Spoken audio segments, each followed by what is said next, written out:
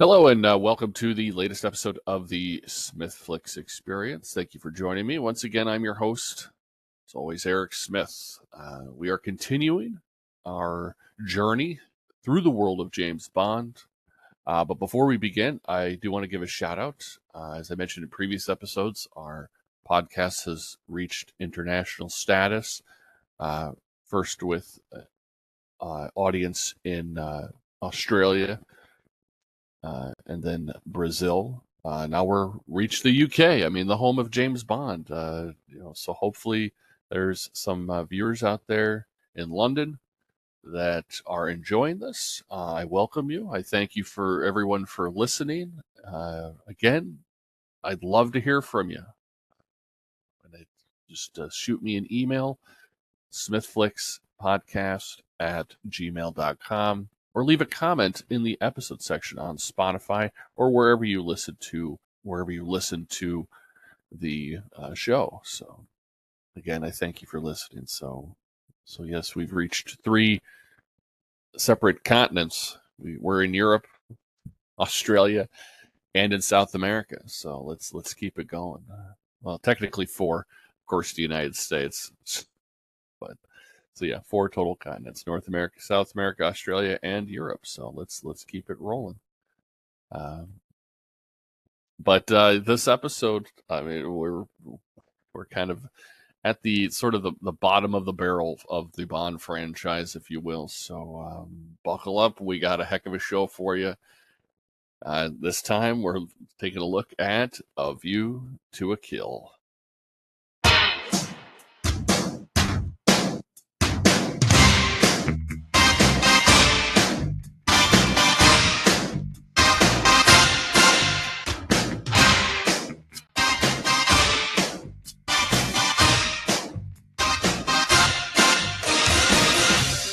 Meeting you with a view to a kill. Face to face in secret places, feel the chill.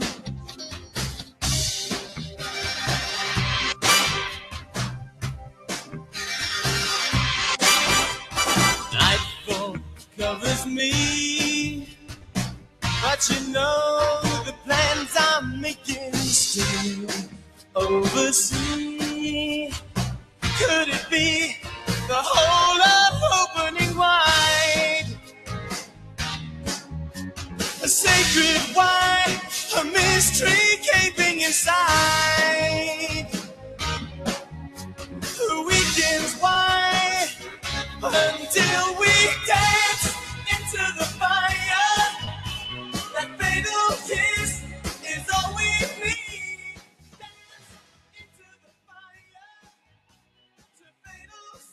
All right. God, I love that song, and you'll probably hear me say that a lot throughout this episode.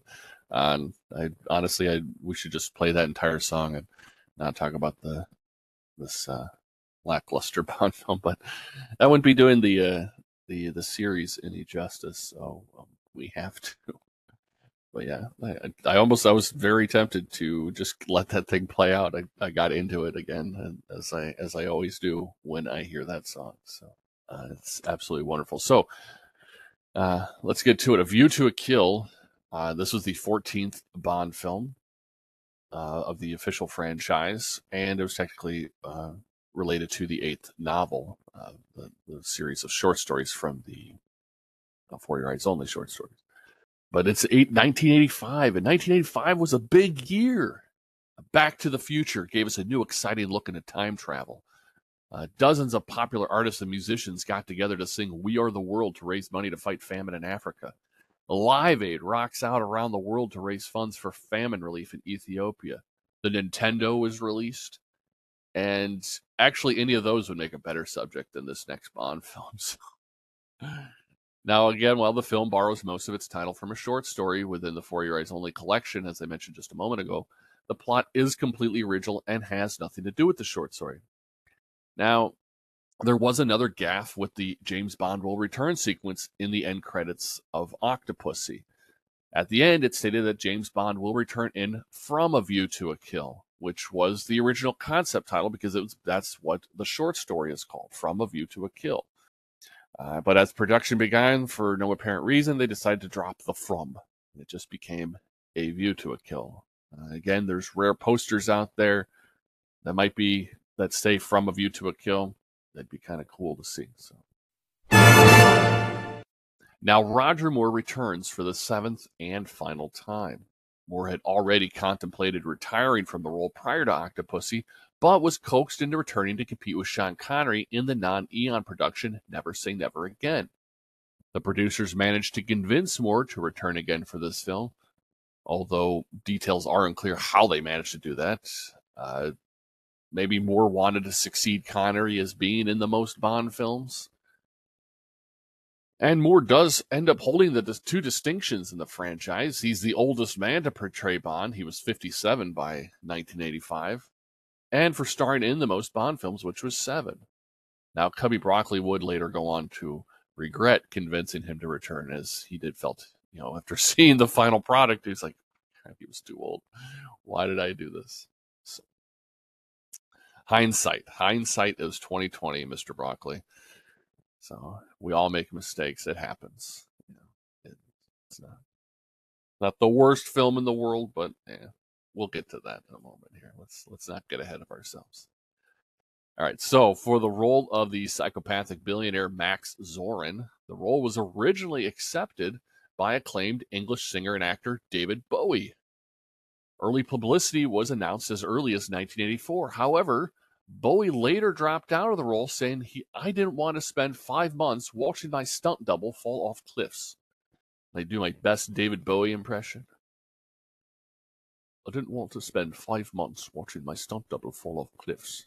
I don't know if I haven't heard a soundbite of David Bowie forever, so that might be the worst Bowie impression ever. So now the role was then offered to English singer and actor Sting, who turned it down. The offer was then made to American actor Christopher Walken, who accepted. And yes, I get to do my Christopher Walken impression, and you guys will decide whether it's good or bad. When Max Zorin talks, I'll probably be talking like Christopher Walken in this. Now, Walken was born in New York City in 1943 as Ronald Walken. As a child, Walken appeared on screen as an extra in numerous anthology series and variety shows in what was known as the Golden Age of television. After appearing in a sketch with Dean Martin and Jerry Lewis on the Colgate Comedy Hour, of course, which you can see on YouTube, Walken decided he wanted to become an actor. He made his acting debut in 1953 on the TV show The Wonderful John Acton, in which he was credited as Ronnie Walken. His brothers were also child actors, influenced by their mother's dreams of stardom. Walken attended Hofstra University, but dropped out after 1 year after he was cast in an off-Broadway production of Best Foot Forward alongside Liza Minnelli. He initially trained as a dancer at the Washington Dance Studio before moving on to dramatic acting. His acting career took off on stage, appearing in the 1966 Broadway premiere of The Lion in Winter, the 1968 production of A Midsummer Night's Dream, and Romeo and Juliet at the Stratford Festival in Canada. In 1964, he changed his name to Christopher at the suggestion of Belgian-American actress Monique Van Vuren, who had a nightclub act in which Walken was a dancer. She felt the name suited him better than Ronnie or Ronald. Walken made his feature film debut in the 1971 Sidney Lumet crime film The Anderson Tapes opposite Bond alum Sean Connery. Always some tie to that. That's always fascinating. He also landed a role in the 1977 Woody Allen classic romantic comedy Annie Hall. And a funny gaffe in the end credits, his name is misspelled wrong. There was a typo, and the A and the L are swapped, so it reads Wallaken. So Walken was also one of the original 3, alongside Nick Nolte and Burt Reynolds, to be considered by George Lucas to play Han Solo in Star Wars. Now, Walken did wind up winning the Oscar for Best Supporting Actor in the 1978 war drama The Deer Hunter, and this would make Walken the first Academy Award winner to star in a Bond film. Pretty fascinating trivia right there. So now Walken's film roles extend into the hundreds, and this would be hours long if I mentioned them all.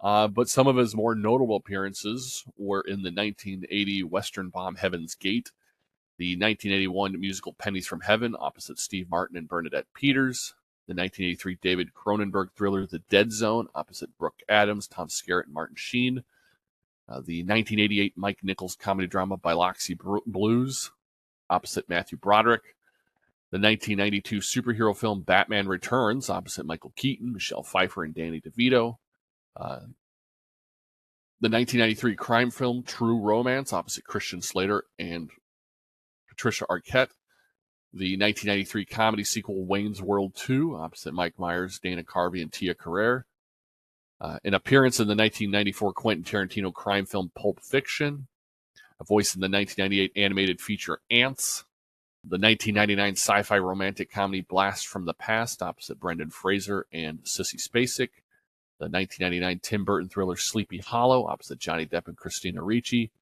the 2002 Steven Spielberg directed biographical crime thriller Catch Me If You Can opposite Leonardo DiCaprio and Tom Hanks, the 2012 crime comedy drama Seven Psychopaths opposite Colin Farrell and Sam Rockwell, the 2014 Clint Eastwood musical Jersey Boys, and a voice in the 2016 adventure remake The Jungle Book, among many, many, many others. His filmography is just astounding. Like, we would have to dedicate an entire episode to Christopher Walken just if we wanted to discuss them all. So, and even then, it would probably have to be split up into parts. So, moving on now, for the role of leading bondwoman Stacey Sutton, Priscilla Presley was originally cast.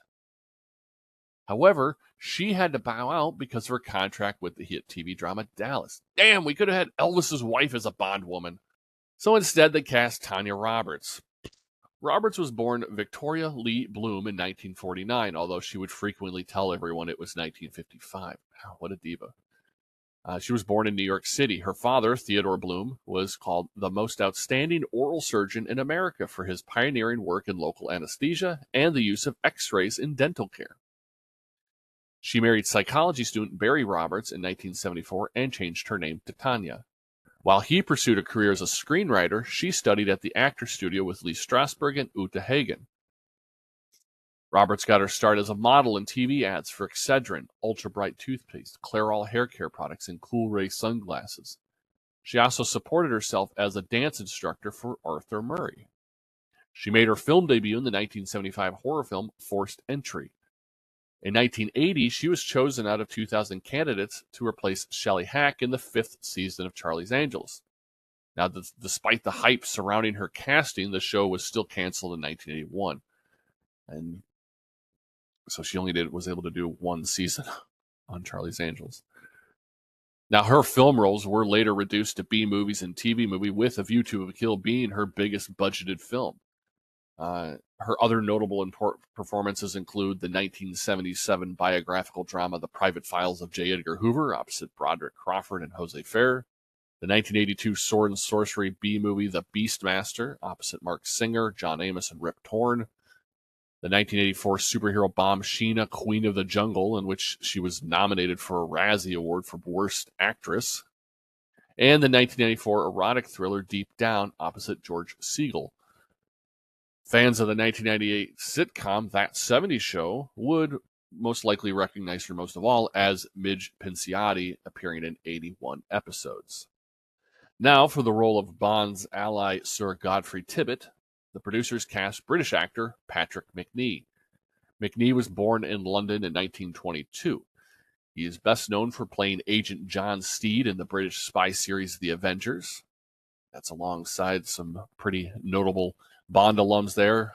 Most obvious one is Diana Rigg, who is his co-star, but also Honor Blackman as well.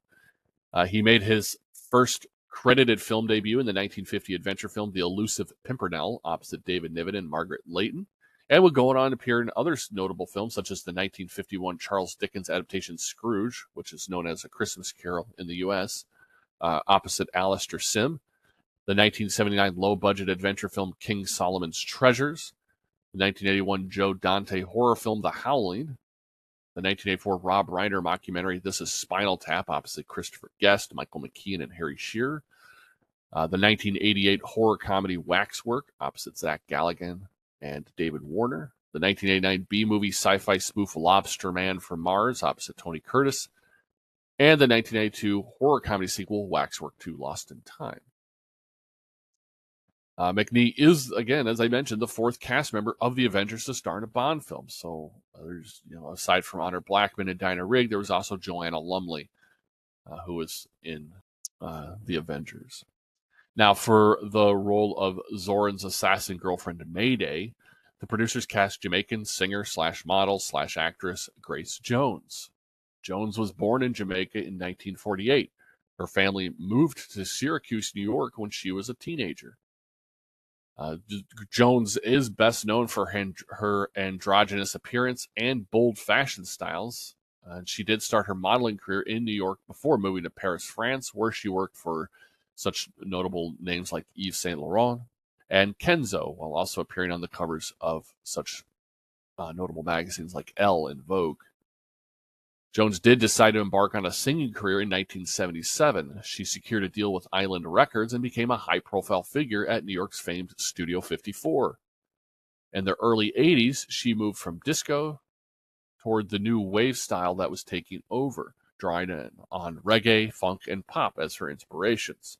Several of her songs hit the top 40 on the UK singles charts, including Private Life, Pull Up to the Bumper, I've Seen That Face Before, and Slave to the Rhythm. In 1982, she released a music video collection titled A One-Man Show, which earned her a Grammy nomination for Best Video Album. Now, while modeling, she also decided to embark on a film career as well. She made her film debut in the 1973 action film Gordon's War, starring Paul Winfield and directed by Ossie Davis. Her first big-budget film would be the 1984 Sword and Sorcery sequel Conan the Destroyer, opposite Arnold Schwarzenegger. Now, Jones never quite became the prolific leading lady I'm sure she had hoped to be, starring mostly in low-budget and indie films. And again, just like Tanya Roberts, A View to a Kill is probably her biggest budgeted film that she started. Her other notable film appearances would include the 1986 horror comedy Vamp and the 1992 comedy Boomerang, opposite Eddie Murphy. Now, Walter Gotell does return for the fourth time as General Gogol, and Robert Brown, Lois Maxwell, and Desmond Llewellyn all return as M, Moneypenny, and Q, respectively. This would be Maxwell's final performance as Moneypenny. Again, since they ended up casting a younger Bond with the next film, The Living Daylights, they probably felt that it would be wrong to try and have him hit on someone who's essentially the same age as his mom or grandma or something like that. So yes, this was Lois Maxwell's final performance as Moneypenny. So. Now, John Glenn returned to direct for the third consecutive time, and Richard Maybaum did return to script the film. Now, John Barry returned to score a Bond film for the 10th time, and he also helped compose the theme song. Now, for the title song, the producers chose famed British new wave band Duran Duran. The band formed in 1978 but rose to prominence in the 1980s. Their name derives from the character Dr. Durand Durand in the 1968 Jane Fonda sci-fi film Barbarella. They were innovators of the music video and were a leading band in the MTV-driven second British invasion of the 80s. Their first major hit was Girls on Film in 1981, but other recognizable hits include 1982's Hungry Like the Wolf and Rio, 1983's The Reflex, and 1993's Come Undone. They won 2 Grammys in 1984 for Best Music Video short form for Girls on Film and Hungry Like the Wolf, as well as Best Music Video long form for their self-titled music video compilation. Their A View to a Kill theme song is the only Bond theme to date to hit number 1 on the Billboard Hot 100 charts. Take that, Adele. Now, there's a very funny anecdote on how they got chosen to perform the theme song for the movie. Bassist John Taylor saw producer Cubby Broccoli at a party and approached him. Taylor, who was a lifelong Bond fan and was drunk at the time, asked Cubby, "When are you going to get someone decent to do one of your theme songs?" Cubby liked his approach, and the rest is history. Now, Duran Duran is actually the first band to perform a Bond theme. It was all done by solo artist before. So it took us to 85 to get that achieved. So pretty fascinating. We'll talk more about how much I love that song in a little bit. Now, A View to a Kill was filmed on location in Iceland, Paris, France, London, England, and San Francisco, California. Interiors were shot at Pinewood Studios in London. However, they weren't able to shoot a majority of the film on the 007 stage as originally planned due to a tragedy. In June 1984, several leftover canisters of petrol that were used during the filming of Ridley Scott's 1985 fantasy film Legend caused the stage to burn to the ground. The stage was rebuilt and reopened in January 1985 and was actually renamed Albert R. Broccoli's 007 stage. And then they were able to film some final footage there as well. Now let's take a look at the plot. We open on a snow and ice-covered landscape in Siberia. Russian helicopters fly overhead. They appear to be looking for something. We then see a man skiing. He stops and pulls out what appears to be a compact metal detector. It's James Bond. He reveals himself by lowering his hood, and you can see him through his ski goggles and stuff. He stops when the beeping increases. He digs in the snow with his hands and uncovers a frozen body. The Russian helicopter spots Bond and alerts the Russian military. They set out on snowmobiles and skis. Bond looks through the pockets of the body and finds a locket. Inside the locket, a microchip. The Russians spot him and start shooting. Bond skis away as snow collapses. Bond eludes them for a moment. He takes out a grappling hook and sets it near the edge of a snowy ravine. He skis up behind a Russian on a snowmobile and hooks the other end of the rope to him. The rope goes taut and the man gets yanked off the snowmobile. Bond quickly jumps on and knocks off his skis. The helicopter pursues him, firing machine guns. The snowmobile gets hit and Bond jumps off before it explodes. Bond grabs one of the snowmobile's runners and turns it into a makeshift snowboard. Bond careens up, flying in the air, knocking over a pursuer.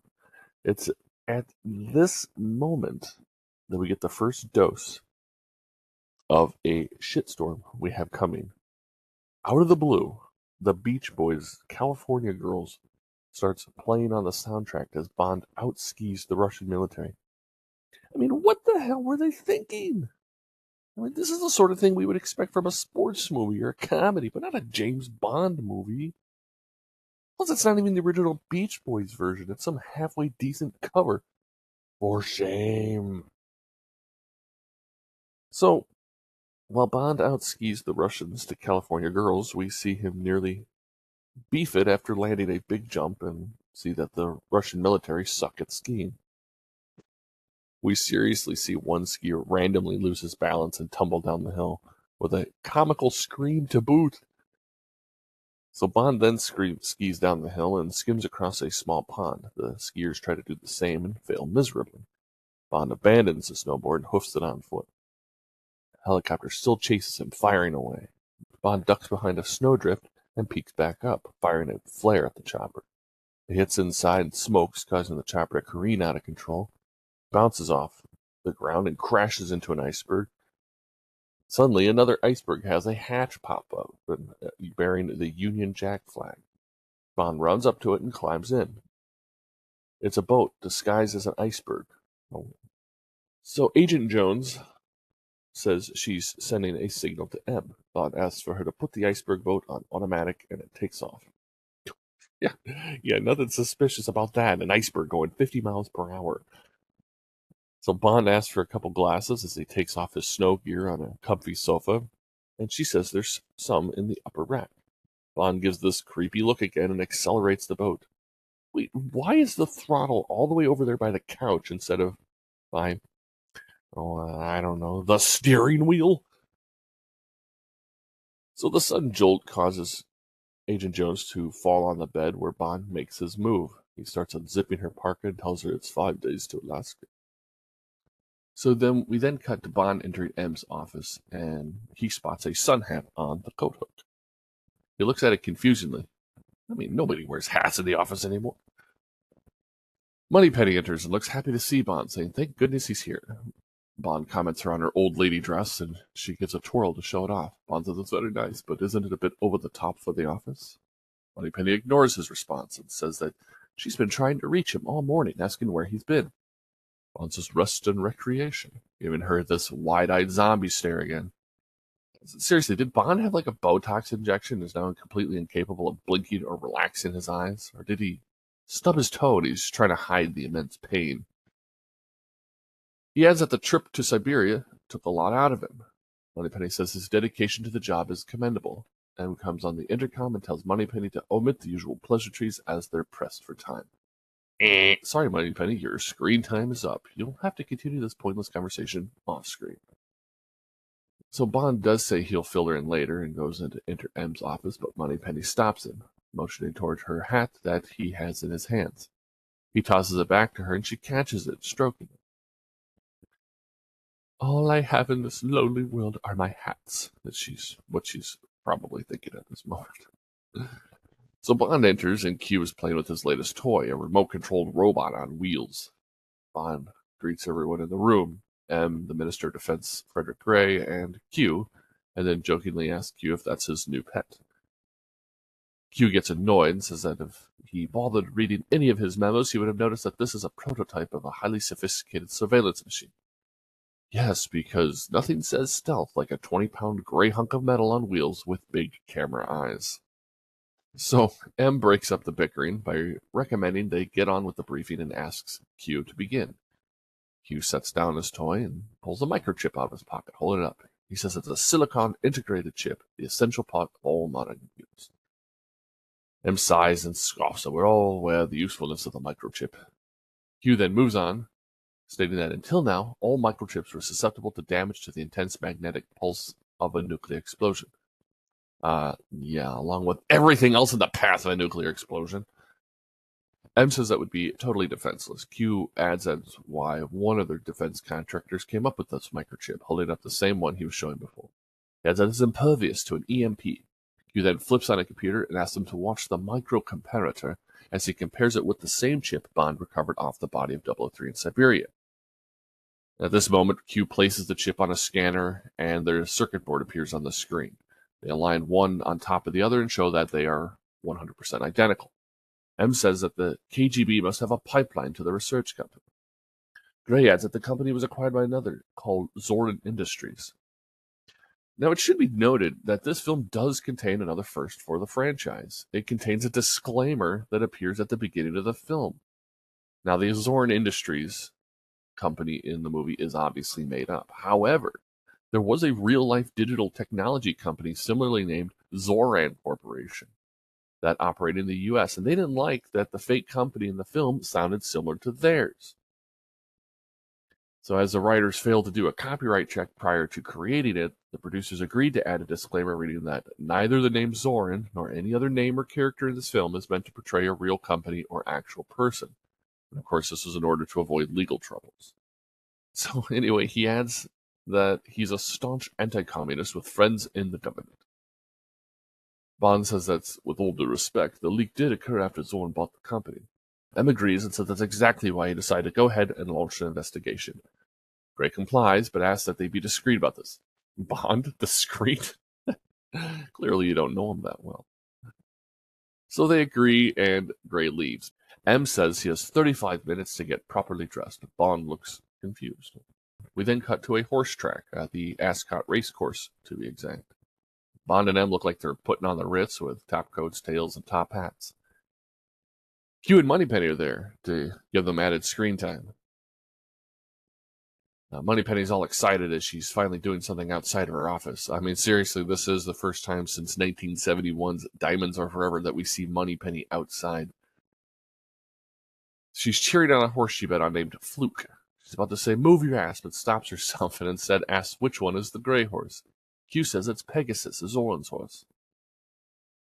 I did get a chuckle out of this scene, as the camera starts on Q and Moneypenny watching the race, and as it pans out, we see Bond and M, but they're looking in the complete opposite direction with their binoculars, presumably searching for Zoran. So while everyone's watching the race, they're watching the audience, the crowd. So I always thought that was a good kind of humorous moment there, light comedy. So anyway, Bond spots him and asks if that's Zoran with the cane. M says yes and explains he was born in Dresden and that he had fled from East Germany in the 60s, has a French passport, speaks at least 5 languages. M adds he's now the talk of the town, with Bond quipping that it's the old Reds to Riches story. M states that he made his first fortune in oil and gas trading and that he now deals in electronics and high tech.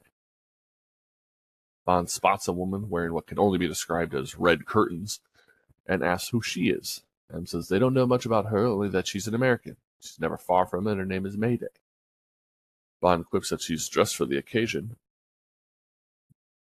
Back to the race, Moneypenny continues cheering on Fluke, who is about to win, when Pegasus catches up and wins the race at the last second. Moneypenny tears up her ticket in disgust. Zorn and Mayday are glad-handed on their way out, as another man dressed to the nine looks on, shaking his head in disgust. Bond and M approach him. The man says that it's unbelievable. All his years of training, he's never seen a horse run so fast in the last furlong. M introduces Bond to the man, Sir Godfrey Tibbet, who works for the government, I guess. And if that's the case, why was he separated? Why wasn't he sitting with them the whole time? Well, they watch as Zorn accepts the winner's cup for the race. M thinks it's luck. Tibbet says it could be more than luck. Bond asks if he thinks it's fixed. Tibbet says, your guess is as good as mine.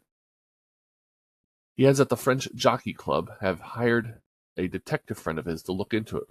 We then see Pegasus going apeshit as Mayday tries to calm the horse down. She flexes a muscle and yanks on the reins to keep Pegasus from getting out of control. Q quips that she must take a lot of vitamins. Bond adds that perhaps Pegasus does too. Bond also says that he should meet this detective friend, and M asks Tibbet that he will set it up. Bond then turns to Moneypenny and asks her to collect this for her, handing her the ticket. She's looked shocked as he picked Pegasus to win. Suddenly, Bond is in Paris, having lunch with a random person. Why? What led him here? There's no discussion that led him here. I feel like there's an entire scene missing between him leaving the track and randomly being in Paris with some random dude. Which turns out that this random guy is the detective friend Tibbet was telling about, but the transition is so clunky.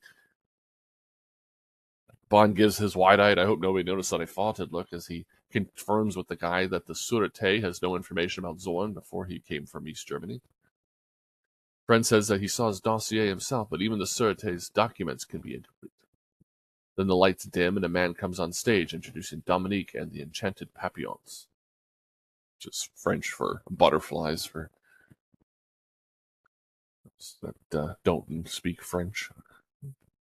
A woman comes on stage and starts whistling in tune while fake butterflies fly around her, being held up by strings from people up in the balcony. Other fake butterflies appear to be thrown into a fan from below the foot of the stage as they're being tossed up in the air. The friend quips that perhaps they should add this butterfly to their collection, grinning smugly. Oh god, this guy poorly attempts to be suave like Bond, and it's almost borderline comedic. Bond then asks how Zorn's horses beat those with far superior bloodlines. Friend says that it's a mystery. Bond asks if he's using drugs, and the friend says that nothing showed up in the test. Then see someone approach one of the butterfly handlers and karate chops him out cold. Given the silhouetted shape, I can guarantee it's Mayday, although they try and keep it cloaked in mystery, you know. So Dominique, the singer, believes that something is up as the butterflies start flipping wildly. The man adds that Zorn will be holding his annual sales at his stud farm near Paris. He says the security is formidable, but the key to the mystery is there. He states that I, Achille Aubergine, intend to find it. We get a close-up of Mayday's wild eyes hidden beneath a cloak, and the butterfly gets wildly swung at Aubergine and gets stabbed in the neck by it. Well, this is a first for a Bond movie. Death by fishing lure. Also, the suspense of the film is completely withered away by revealing Mayday, especially that close-up there. Her eyes are indistinguishable, rather than just having them talking when the butterfly hits him. I mean, this scene could have played out much more suspenseful. And actually might have gotten a jump out of the audience, but no, we saw it coming the entire time. So he falls face first into a soup dead. Now, okay, I really have to question Mayday's accuracy of hitting this guy's jugular given her position and what she's using as a weapon. I mean, seriously, the chances of her hitting his jugular on the first shot are like 1,000,000,000 to 1. So people gather, and Bond checks his pulse. He spots the assailant taking off, tells an onlooker that there's a fly in the soup, and takes off. Well, that makes no sense, and it's only there, I presumably because so that we can say that he could say that cliche. Mayday runs up to the Eiffel Tower and knocks over some French officers running up the stairs. Bond chases after her, shooting at her. She takes the pole that she used to kill Aubergine and whips it at Bond. The wire gets wrapped around him and she yanks on it. This causes Bond to flip up in the air, nearly going over the railing. For no apparent reason other than keeping the main character alive, as she had the perfect opportunity to kill Bond, she throws the pole at him and continues running up the stairs. Bond untangles his legs from the wire and continues the chase. Mayday stops at the observation deck. Damn, they're fast. I mean, it only took them minutes to run up the entire 1,083-foot structure. And they didn't break a sweat. So anyway, Mayday stops, removes a cloak that was hiding her face. No surprise as they attempt a dramatic reveal of who she is. She climbs up to the railing and jumps off, opening a parachute and floating down towards the Seine. It's funny, when she removes the cloak and when she jumps off, there's no evidence of her wearing a parachute. So either it magically appears or she had one hidden in her ass. So Bond spots the elevator coming down and leaps on top, or obvious stunt double moment right there. Bond gets to the ground and runs up to a 1984 Renault 11 taxi and tells the driver to follow that parachute. The driver shouts at him in French, probably translated to, "Get away from me, you singly Englishman." And Bond yanks the driver out and steals the taxi, taking pursuit. The man shouts, "Whoa, my car!" and starts to chase after it as Bond takes off. "You ignorant bastard, Bond gave you a fare, and he thought it would be better to shout at him." And honestly, the taxi driver gives a strange reaction before taking off, like he's purposely mugging for the camera. He does this like comical like thing where he cocks his arms before taking off, running after it. Oh my God, that's so stupid. So Bond swerves to avoid a crowd and goes backwards down some stairs. He does a reverse 180 at the landing, then continues down the stairs. The taxi driver still continues to shout about his car, grimacing in disbelief. Bond keeps his eye on Mayday in the sky as he heads down the road. He encounters a truck filled with kayaks and ramps off it, which is a conveniently looking ramp. I mean, literally looks like a ramp. So he ramps off it, landing on the roof of a bus, taking out some luggage and empty cardboard boxes. He lands safely back on the ground and continues pursuit. He ducks as he crashes through a parking lot control arm, shearing off the roof of the car. He continues pursuit, weaving in and out of traffic when a car hits him, ripping off the back end of the car. I always heard that Renault was a quality car, but maybe I was wrong. I mean, this one appears to be made out of tinfoil. So Bond, showing his true persistence, continues driving the half a car, another obvious stunt double moment there, but stops near the Arc de Triomphe. A wedding reception is going on in a boat that passes underneath the bridge. He spots Mayday landing on it. Bond jumps down and goes through the roof, landing on the wedding cake to the shock of the bride and groom. Another obvious stunt double number 3 there. Wait a minute, I think that's a dummy they used. Then he gets up completely clean. He just landed on a cake, a wedding cake, and gets up without a speck of frosting or cake on him, cake crumbs or anything. And he hands the top tier to the bride, congratulating them both. Bond makes his way through the crowd and spots Mayday jumping into a speedboat and taking off. Zorin is driving. At the Paris police station, Bond is bailed out by M, who scolds them as they drive off in a 1981 Mercedes-Benz SEL 6.9 limousine.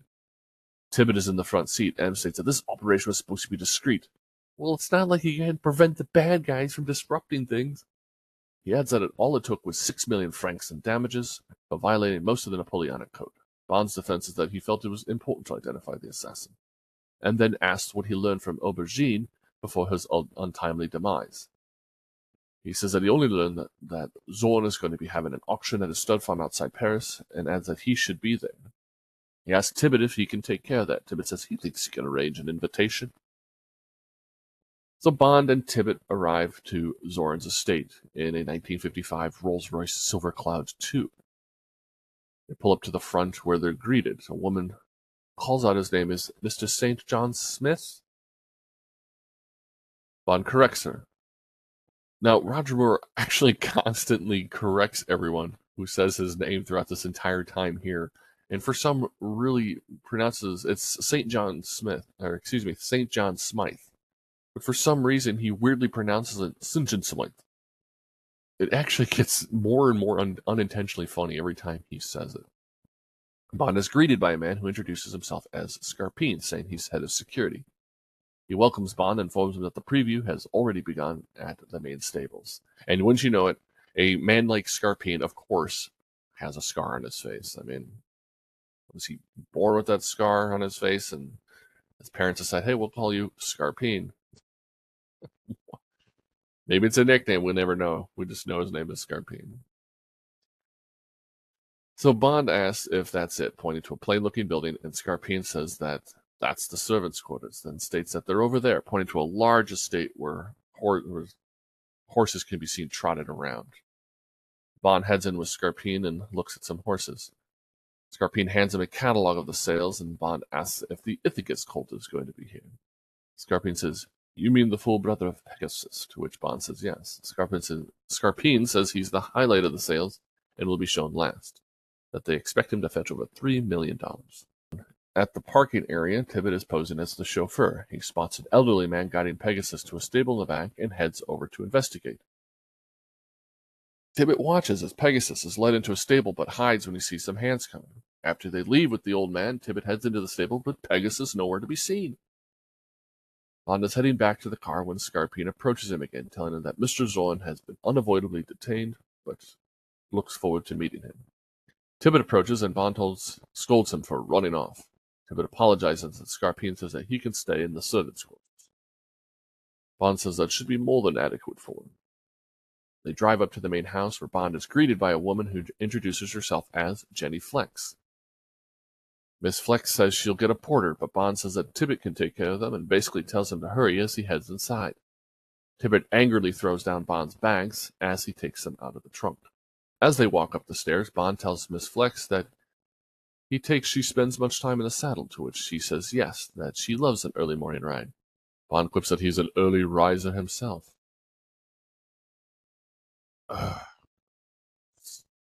So stupid, so dumb. Bond then tells Tibbet to hurry up and stop wheezing. As they go into Bond's room, they briefly pass Mayday, who wears a bizarre hairdo that honestly could only be outdone by Ruby Rhod from The Fifth Element. She stops and glances at him as they walk by before leaving herself. They enter the room and Bond tells Tibbet to stop panting and start unpacking. He then offers to help, taking the umbrella off the top of his bags. I mean, if this is supposed to be funny, it's not. It just makes Bond's cover come off as a bit of a dick. Miss Flex tells Bond that the reception is at 6. Bond turns to Tibbet and starts berating him, but this becomes part of the ruse as they start scanning for bugs. Tibbet uses a bug scanner disguised as an Orelco electric razor while Bond pulls out a tape recorder. Over in a control room, Scarpine enters. A man listening on the rooms tells Scarpine that a man named Mr. Farris told his trainer that he would go to $1 million on the Ithacus colt. Scarpine likes the sound of that and asks if there's anything on St. John Smythe, and the monitor says no, not about the sales, but he would hate to be his valet. He presses a button on the speakers so Scarpine can overhear it, and you can hear Bond browbeating Tibbet. In Bond's room, Tibbet spots the bug sitting on top of the lamp. Bond presses play on the tape recorder, and the beratement continues, allowing them to be elsewhere. They head to the balcony, and Tibbet asks if they have to keep up this ruse when they're alone. Bond says that a good cover becomes almost second nature, then asks about Pegasus disappearing. Tibbet says that 1 minute he was in the stall, and the next minute he's not. They spot a helicopter landing with the Zorn Industries logo on it, and a woman gets out and greets Zorn. Tibbet also spots the elderly man he saw with the horse and points him out to Bond. As they see the woman walk in with Zorn, Tibbet wonders if she's another wealthy owner. Bond says he doesn't know, but she would definitely be worth a closer inspection. Tibbet reminds him that they're on a mission. Bond reminds Tibbet that on a mission he's required to sacrifice himself. So at the dinner reception, Bond spots the woman and follows her. However, Mayday spots him and corners him, preventing him from going to that part of the house. Bond heads outside and spots Zorn and the woman at his desk talking. Bond puts on some sunglasses, then slides a switch underneath the lenses, which removes the glare from the glass. He sees Zorn writing out a check and handing it to the woman. Scarpine interrupts him and asks if he's enjoying the party, to which Bond says yes, that it's going to be a good turnout, before walking away. Bond sneaks into Zorn's office and picks the lock on his desk. He flips open Zorn's checkbook and places a cigarette case over it. He moves a slider across and back. He opens it up and it created a facsimile of the check, words and all. Wow, what a convenient gadget to have that seems to have only one singular purpose, to copy checks, as the paper inside is the exact size of a standard check. I mean, how many times do you think Bond would have to use this? This is probably the only time. Plus, I'm glad Zorn's not using those business checks, because those things are like twice the size of a normal check. So he sees that the check was written for $5 million to an S. Sutton. Outside, Zorn walks around greeting people. He approaches a man who asks if main strike is all set. Zorn says, "We'll know after the 22nd. Bond exits and bumps into the old man. He's balding, elderly man with a monocle. Bond says he was looking for the bar, and the man offers to show him. Bond introduces himself as James St. Smythe, and the man introduces himself as Dr. Carl Mortner. They approach the bar outside, and Dr. Mortner introduces Bond to the man Zorn was speaking to a moment ago. He introduces himself as Bob Conley. Bond asks if he's a trainer, and Conley says, "Hell, I can't even ride." But before stating he's in the oil business. Bond asks if it's in Texas, but Conley says it's San Francisco, and that he helps handle Mr. Zorn's business up there. Bond lifts a glass of champagne to his mouth and quickly takes a picture of the man with the camera that's hidden in a ring. Ha! That's the first ring camera. Sorry about that. Anyway, Mr. Conley and his lady leave as Zorn spots Bond talking to Dr. Mortner. Bond asks the doctor if he's a doctor of medicine, and Dr. Mortner says he's Zorn's breeding consultant. Bond says then 3, 2, 1. Bond says then he can let him in on a little secret, asking how he can breed bloodlines that other experts would consider inferior. Dr. Mortner explains that selective breeding is important, but more important is conditioning and desire. Bond asks if he's talking about horses or people. Mortner explains his principle applies to all. Bond quickly takes a picture with his ring camera. Zorn approaches and finally introduces himself to Bond / St. John Smythe. He tells Dr. Mortner that he's wanted at the stables, and Mortner leaves. Bond congratulates Zorn on the magnificent stables. They were built in the 16th century by a man who believed he would be reincarnated as a horse. Zorn says he's been in thoroughbreds long. Bond says no, that he's a dotty old aunt passed away and left him some stables, so he thought it'd be fun to raise and breed horses. Bond asks if he rides, and Zorn explains that he's happiest in the saddle. Bond then asks about fishing, fly casting. Zorn smiles and seemingly dodges the question, stating he's neglecting his other guests before leaving. Bond spots Miss Sutton over by a walkway and approaches her, introducing himself and pouring her a glass of champagne. For some reason, he adds, "I'm English," as if that alone is supposed to impress her. Miss Sutton flatly replies, "I never would have guessed." Bond asks if she's buying or selling. She replies, "Selling?" Bond says, "Horses." She says she's not interested in horses, and Bond tells her she's in the wrong place. Zorn sees Bond talking to Miss Sutton and tells Mayday to get her away from him. Mayday says she's sure she's seen him somewhere. Yeah, in the hallway, and just a few moments ago. Mayday heads toward Bond, and Zorn tells Scarpine to have security pay extra attention to her. As Bond still attempts to charm Miss Sutton, and Miss Sutton attempts to deny his advances, Mayday steps in between them, tells her that the helicopter leaves in 20 minutes. Well, that's just rude. Bond offers to walk her there, but Mayday says it's not necessary, and they leave. So later that evening, Tibbet sneaks into the paddock after Dr. Mortner leaves. He approaches the stable and looks for a hidden door. We see a hand rest on the stable wall and grab Tibbet, putting a hand over Tibbet's mouth. It's Bond. God, this false suspense is so stupid. They're allies here. Why didn't they tell each other that they were going to be doing the exact same thing and just arrange to meet there? And if if that was the case and it happened off screen, you'd think, Tibbet would be walking around whispering, Bond, Bond, are you there? James, are you there? So whatever, something to indicate that he's trying to meet him there and trying to look for him or something like that. And then Bond pops out and tells him to be quiet, that sort of thing. But, got to play up the false suspense. So anyway, Bond says he believes he's looking for this, pointing to a button. He presses it, and the stable lowers. Bond says it's quite a letdown before hopping on. They head to an underground room and flip the switches on. It's a lab. Bond and Tibbet look around. Bond sees x-rays of a horse's legs, and Tibbet checks on Pegasus. Bond grabs a stethoscope and cracks into a locked fridge. Tibbet examines a bandage on the horse's leg and says he's just had surgery. Bond finds a vial and says that explains how Pegasus won, stating that Dr. Moltmann must have planted a microchip into Pegasus. He holds up the vial and says that these microchips are programmed to inject an additional natural horse steroid. Tibbet wonders how. Bond says that the injection must be controlled by a remote-controlled transmitter, one that's small enough to fit in the tip of a jockey's whip or a cane. Oh, wow. Bond is a greater detective than Sherlock Holmes. I mean, he deduced all of that just by looking at a vial in a fridge.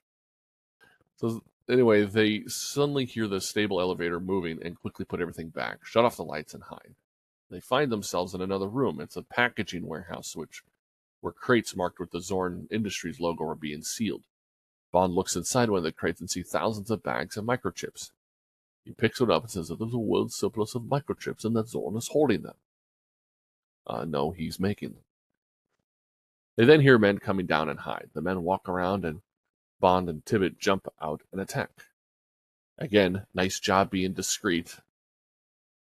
Sometimes stealth means staying hidden until they leave, Tibbet gets stuck with the burlier man, who quickly knocks him into some empty crates. Bond takes on the other man and throws him over his shoulder into a crate where it's sealed, leaving only the man's hands sticking out. He takes on the burly man and hits him in the face, but the man picks up Bond. Bond quickly presses the button to shut off the conveyor belt, and the man goes to punch Bond, but he moves out of the way, and the guy punches his fist through a crate. Several other crates fall on top of him. Then a really bizarre thing happens here. We see the guy laying down on the conveyor belt and Bond turning it on. I mean, I realize, I guess it's supposed to look like Bond is placing him on there, but you can clearly see the guy laying himself down, and Bond just casually presses the button like, yeah, let me get that for you. Then the guy lies perfectly still as a crate lid is placed on top of him and strapped down. You can even see him lift his head up before it gets strapped down. So it's a very strange situation here. So Tibbet apologizes for not being much help. Bond says that's all right before quipping that it's all wrapped up. We then cut to Zoran's gym. Mayday and Zoran are sparring in karate. Mayday knocks him down and gives him pointers, telling him to keep his guard up and retain his balance. We then cut to the warehouse, where a man is calculating the crates. He spots a man's muffled screams and a hand wagging out of the crate and looks perplexed. Then we go back to the gym, where Mayday pins Zoran again. Zoran angrily answers, saying he didn't want to be disturbed. The man on the line informs him that there was a break-in at the warehouse. Zoran advises the man to put security on full alert. Zoran then tells Mayday they should see where Mr. St. John Smythe is. Bond tries to sneak back, but Zoran and Mayday get to his room before him. They say it's empty, and suddenly, Mayday has her memory jogged. She says he's the man in the Eiffel Tower. Now, how come suddenly she recalls it after looking at an empty room? It's not like she saw something that would, jog her memory or, help recall it. Zoran says they must find him, and Mayday says she'll get dressed. She enters her room and sees Bond lying in her bed. Bond says he's been waiting for her, and that he's been wanting her to take care of him personally. Mayday looks at Zoran and encourages her to take him up on the offer, and she enters. She disrobes and walks over, lying down with Bond. Now, there's a funny anecdote about this scene that Roger Moore laid out in his autobiography, My Word is My Bond. He stated that when they first shot this scene, when Grace Jones disrobes, she was wearing a strap-on dildo, and she ran and jumped on top of Moore. Now, Moore wasn't amused by the gag, even though he was known for pranking on the set himself, and this escalated an on-set feud between them. And I guess Miss Jones found it hilarious and was laughing for like 10 minutes. Everyone has their own way of humoring it. So anyway, she gets on top of him and they have sex. Over in the underground lab, Zoran, Dr. Morton, and Scarpine look around.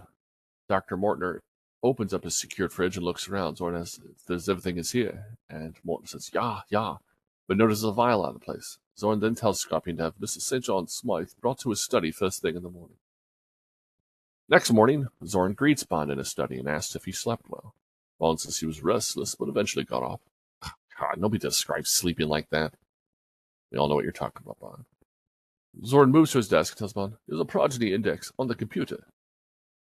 He examines it's a compilation of thoroughbred bloodlines. He adds that he thought it might help him in selecting a purchase. He says that he would want a stallion for breeding. Bond says a stallion sounds right. Zoran then randomly says, I found a computer. Zoran types in and request information identity of subject, claims to be English, James St. John Smythe. Who's he requesting this to? A profile of Bond pops up on the screen. Zoran says they have several horses that would be perfect for him. The screen says that the subject is James Bond, usually armed, extremely dangerous. Zoran slightly chuckles at the sight of this information. Zoran then asks Bond if he would prefer stamina or speed. Bond says both would be ideal.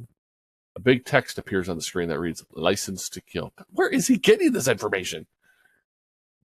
He then exits out of the screen and tells Bond that he has the perfect horse for him. He adds that it's time for his morning ride and invites Bond to join him to try out the horse. Bond accepts and says he'll meet him in 30 minutes so he can change.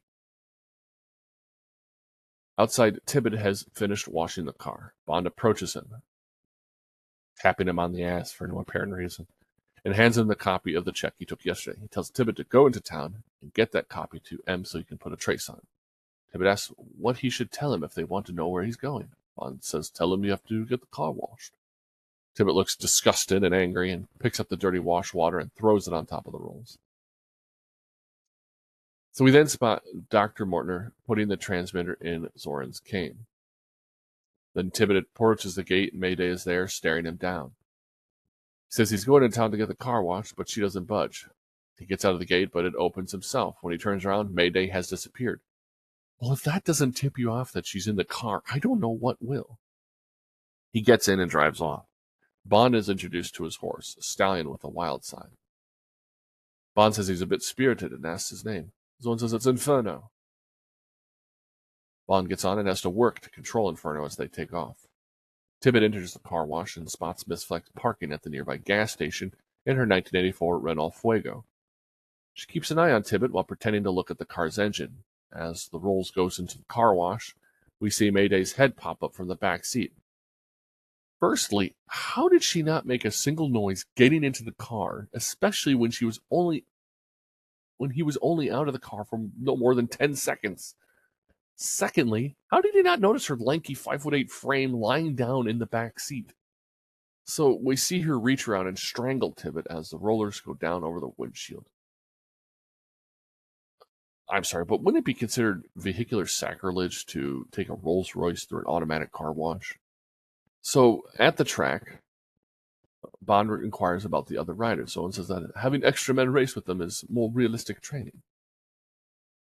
Bond examines the track and realizes it's a steeplechase. He exclaims that he prefers cross-country to steeplechase. Zoran says he'll make him a proposition. He'll give him that colt gratis if he stays this course. Now, I'm no expert on horses. I have friends that do that. But I did learn a thing or two about them from the Marx Brothers movie A Day at the Races. And I do know this. There are two distinct differences between a steeplechase horse and a flat race horse. And those horses that are trained based on what type of race they're going to be racing in. For example, a steeplechase horse won't run as fast as one trained to do a flat race because their legs have worked out more than their stamina. So you can't just put any old horse and say, oh yeah, it's going to be a steeplechase because there might be a horse out there that doesn't jump as high but can run incredibly fast. So it's not a steeplechase horse. Bond manages to get away, knocking one off his horse. Another goon presses a button and the fence bar is raised. Bond's horse leaps over it as Bond ducks, going in between the bars while others smack right into it. Bond catches up to Zoran and passes him. Zorn presses the button on his case, triggering the steroid injection in Inferno and causing him to go nuts. Bond barely manages to control him as the horse leaps over the fence and off the track. Bond races through the woods as Zorn, Scarpina, and the others chase after. Bond spots the Rolls driving by and tells Tibbet to keep moving. He jumps off the horse and onto the Rolls and is about to tell Tibbet to get out of there when he spots Mayday driving, wearing Tibbet's hat for some reason, and Tibbet dead in the back seat. Mayday has a gun on him. The car pulls over and Bond checks Tibbet's pulse. Scarpine walks up to him and pats him down before pulling a gun on him. Zorn says, "You lost, 007. Now, wait a minute. How does he know his 00 number? That didn't show up on the computer profile. Bond says that killing Tibbet was a mistake. Zorn says he's about to make the same mistake twice. Bond says that the department knows he's here, and if anything were to happen to him, they would retaliate. Zorn scoffs to, if you're the best they've got, then they'd probably try and cover up your incompetence. Bond says that won't happen, and Zorn laughs, telling Bond he amuses him. Bond is then knocked out by Scarpine and thrown in the car as Zorn gets in and drives away with Mayday. Miss Flex watches on. I mean, seriously, what is the point of this character? We know absolutely nothing about her and what she does, other than that brief interlude she had with Bond earlier. As much as I like the actress who played her, Alison Doody, who you may best recognize as playing Dr. Schneider in the Bond alum-heavy Indiana Jones and the Last Crusade, this character really contributes nothing to the plot. I mean, it almost feels like there were scenes involving her that were deleted and they just kept in bits. I mean, you see her throughout the film, but she's always in the background. She never, her conversation with Bond is really the only time she speaks. I mean, honestly, you could write out this character completely and it wouldn't affect the plot at all. So anyway, Mayday and Zorn drive to a lake where Mayday pushes the car and the car sinks and Bond awakens. Tries to open the door.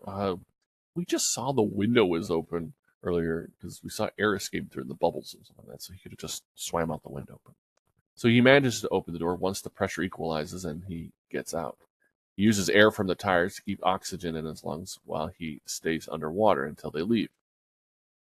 Zorn and Mayday are picked up in a 1984 Range Rover Classic and take off. Back at his chateau, Zorn watches as Pegasus runs laps around the track. General Gogol appears and greets Zorn. Zorn smiles and says that the meeting is ill-advised. It should be noted that if you look in the background, you can see actor Dolph Lundgren in his film debut, playing one of Gogol's security men. Lundgren was dating Grace Jones at the time and was offered the bit part while visiting on set, as one of the extras was unable to work that day. Lundgren, of course, would go on to make a name for himself later that same year as the juiced-up Russian Ivan Drago in Rocky IV. So Gogol says it's necessary since he refuses to answer his control. Zorn asks him to get to the point. Gogol says he disregarded procedure as he did not request approval before eliminating 007. Well, that explains how he got the information. He's working for the KGB and he probably had someone on the inside that fed him that through the computer. But remember that thing? This is okay. Let's think back. Remember that thing that was discussed in The Spy Who Loved Me about M and Gogol agreeing for the KGB and MI6 to partner up in order to improve Anglo-Soviet relations? Whatever happened to that? It's like randomly they're just back to being enemies. I mean, in the last film Octopussy, they were, almost like they were on the same side. They had the same goal, sort of thing. And it's been like that for like pretty much the last few films. They haven't been enemies. They've just been like distant allies, I guess you'd say. But all that's thrown out the window, I guess. So anyway, Gogol adds that reprisals might jeopardize ongoing operations. Zorn gets up and shouts at Gogol, saying that you jeopardized my operation. You let the British penetrate the Siberian Research Center. Gogol agrees that that was regrettable. He adds that his racing activities are attracting unwanted attention, but what's more disturbing is his unauthorized commercial ventures, and they cannot tolerate them. Zorn counters, saying that the issue is irrelevant, and he's made new associations. He says, I no longer consider myself a KGB agent. One of the security men states that we trained you, we financed you, and asked, what would you be without them? A biological experiment? A physiological freak? Zorn stops laughing, getting upset at that last jab.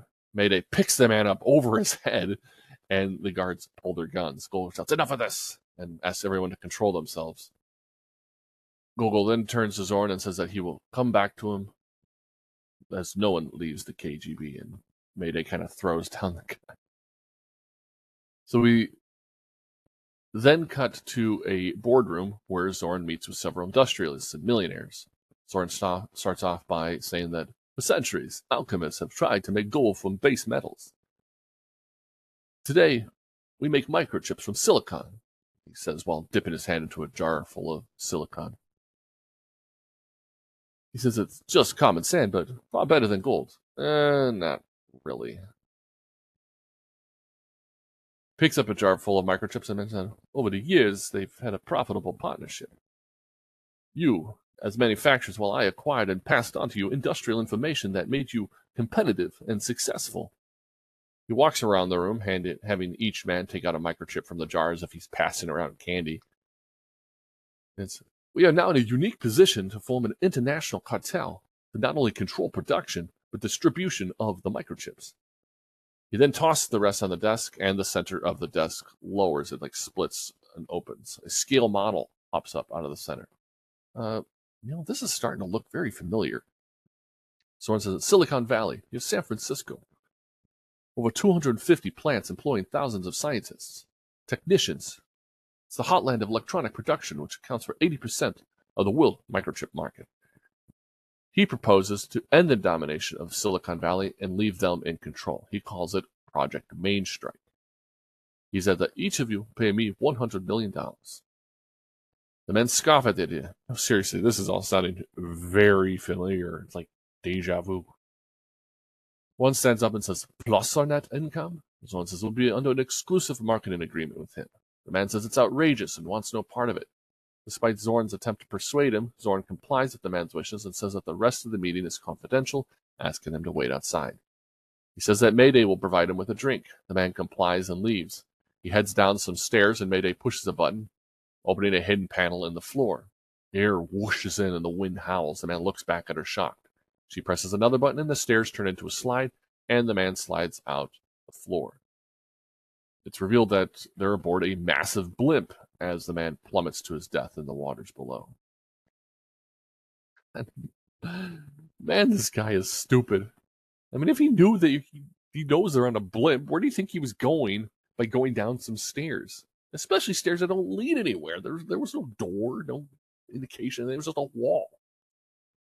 Zorn then asks if anyone else want to drop out. Oh, sweet Reese's. I can't believe it. They're ripping off Goldfinger again. Only worse. Now the villain's entire operation is being ripped off. Only instead of Goldfinger irradiating Fort Knox to increase the profit of his gold and cornering the gold market, we have Zorn planning on destroying Silicon Valley to increase the profit of his microchips and corner the microchip market. And the man's reason for dying is the same as Solas and Goldfinger. He refused to take part of it. They both even had 6 scale models showcasing their plans. They both owned stud farms. I mean, the comparisons are just ridiculous and unbelievable. Jeez, did Richard Maybaum start running out of ideas? He started recycling previous material and hoped minor changes he made were enough so that no one would notice. Also, I did want to point out, Roger Ebert pointed out the flaw of Zorn's plan on his show Siskel and Ebert. He essentially stated that by wiping out Silicon Valley, he'll be killing off his customers, not his competition, as Silicon Valley makes the computers that would need his microchips, and that the microchips themselves are made overseas, which is true. They were made in Japan and Korea and China. He'd be killing the customers, not the competition. I also wanted to point out, what's the incentive for these men to be paying him out $100 million?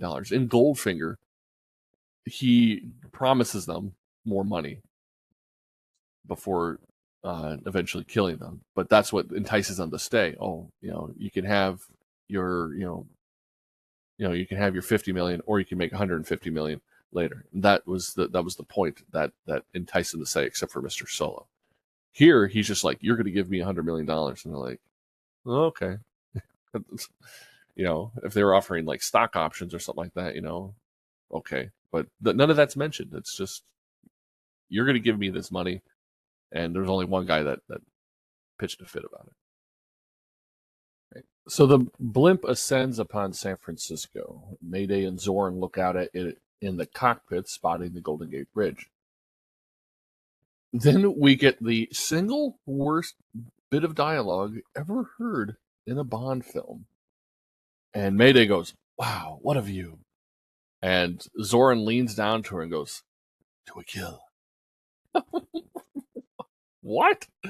Listen, you don't have to shoehorn in the movie's title in every Bond film, especially if there's no way to add it in organically.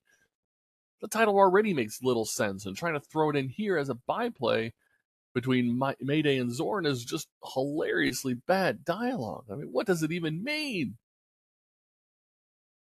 Oh. So anyway, we then see Fisherman's Wharf. Bond gets off a trolley and makes his way to the fish market. A worker spots Bond and asks if he's looking for anything special. Bond says, "Soft-shelled crabs." The man says he might have some in the back and takes Bond back there. Once alone, the man introduces himself as Chuck Lee, CIA. Actually, the original script had Felix Leiter appearing here. However, to capitalize on the San Francisco setting, the character was changed to an Asian American character. Bond asks about Zorn, and Lee says he's in town and asks if he wants him tailed. Bond says, "Not yet." Okay, again, I feel like something else is missing here. How did Bond know to go to San Francisco? Was it a hunch? I mean, the only connection was when he spoke to that oil tycoon Conley, who said he operated out of San Francisco. It's like literally the only connection. So Lee pulls out the photo that Bond had taken with his Ring camera and says that Conley is a geologist and that his last job was a chief engineer in a South African gold mine, but left quickly after a cave-in killed 20 miners. Bond then asks about the girl and the check. He quips, "Do you realize how many S. Suttons are in the U.S.? He then adds that they're monitoring Zorn's account and that the check hasn't been cashed yet. Now, it should be noted that allegedly Bond alum Maud Adams makes an appearance in the Fisherman's Wharf scene, although it's never been fully confirmed. There's also speculation as to where she can be spotted. Some have thought she's the lady getting off the trolley after Bond, wearing sunglasses and a hat, carrying a duffel bag, while others speculate she's in the background while Bond and Lee are walking and talking, wearing a black blouse and skirt with a tan jacket and sunglasses. Others think her scene was deleted. Now, I can tell that it's not the lady getting off the trolley because you're able to pause that and see a clear face, and it looks nothing like Maud Adams. But the other one remains a mystery because it's a bit harder. They're further in the background, even pausing it in high definition. You really can't see the face that clearly. The sunglasses do kind of a good job covering it up, and they're just not enough in the foreground to actually spot her. So to this day, it remains a mystery. If she is in it, she would be the only Bond woman to appear in 3 Bond movies, by the Russians. On another side note, in a very eerie sense of predicting the future, it's funny tying in a storyline about the Russians using steroids on their athletes.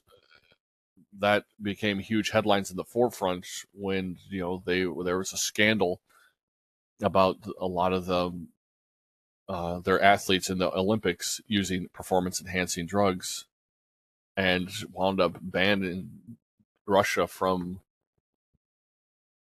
the Olympics, and it still goes on today. I just read there was an article not too long ago about another.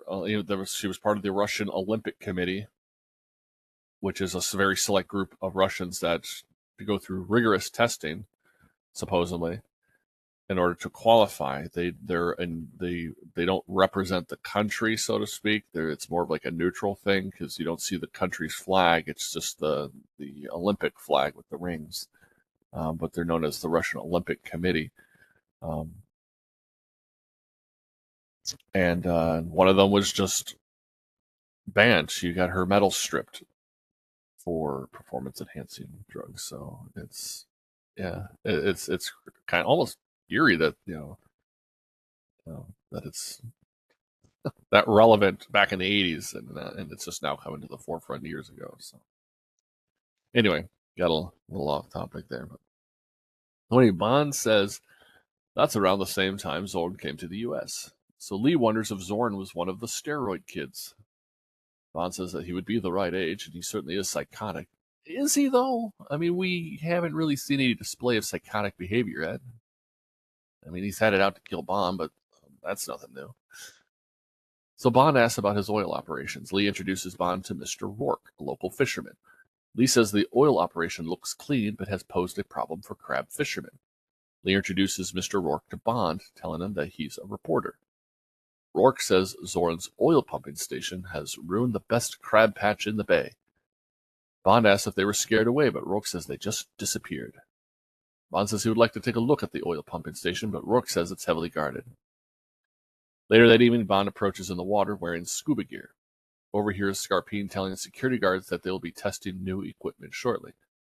Inside the pumping station, we hear uninteresting talk about pump valves and Wells, with Zorn mentioning that he wants to check the valve procedure for Operation Mainstrike. Bond swims underwater and makes his way through a grated pipe. Conley is there and suggests that they run the pipes at 50% capacity. Zorn says increase it to the maximum.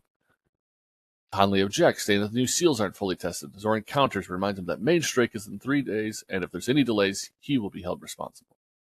Conley complies. While underwater, the fan starts spinning and the intake pressure increases.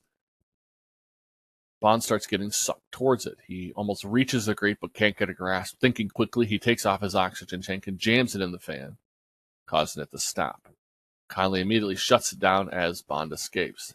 He hides under a dock as Bond spots 2 figures in dark stealth clothing planting a bomb underneath the station. Scuba divers pull out the obstruction, and Zorn looks at the oxygen tank with a massive gash in it. Mayday goes to look and grabs one of the saboteurs. Wow, how convenient. That someone's planning to sabotage the same time Bond's out there doing his little thing, you know. And he doesn't really get any information. Another goon grabs the bomb that was planted and hands it to Zorn. Zorn hands it to the saboteur and says he believes this is his, asking him to disarm it. The man does. They take the man and shove him down into the valve with the fan turned up to maximum. The man gets ground up in the fan blades, and Conley sees the pressure fluctuate before normalizing again. The other saboteur makes it back to shore and takes out a cassette from a Walkman. Hey, I had one just like that. So they grab it, runs up to a 1984 Chevy Corvette parked nearby. Bond sneaks up on them and grabs them from behind. They flip Bond over their shoulder, removing the shirt and mask. Bond stands up to attack, but stops when he recognizes the person. Paula Ivanova, Bond explains. James Bond, she replies back, taking a step back from him. Before they can talk, security shows up, and they both get in the Corvette and take off. Now, actually, it should be noted that the original script had Agent Anya Amasova from The Spy Who Loved Me returning, and the producers asked Barbara Bach to reprise a role in a cameo. She declined for reasons unknown, and they wound up creating a new character here, played by British actress Fiona Fullerton. So later, they're both at a spa in Chinatown. They sit in a hot tub with Bond giving her a shoulder massage. She says he hasn't changed. She then brings up their first encounter when she was in London with the Bolshoi. She asks if he knew that she was an agent sent to seduce him. Bond gives his zombie staring and says, "Why do you think I sent you 3 dozen red roses?"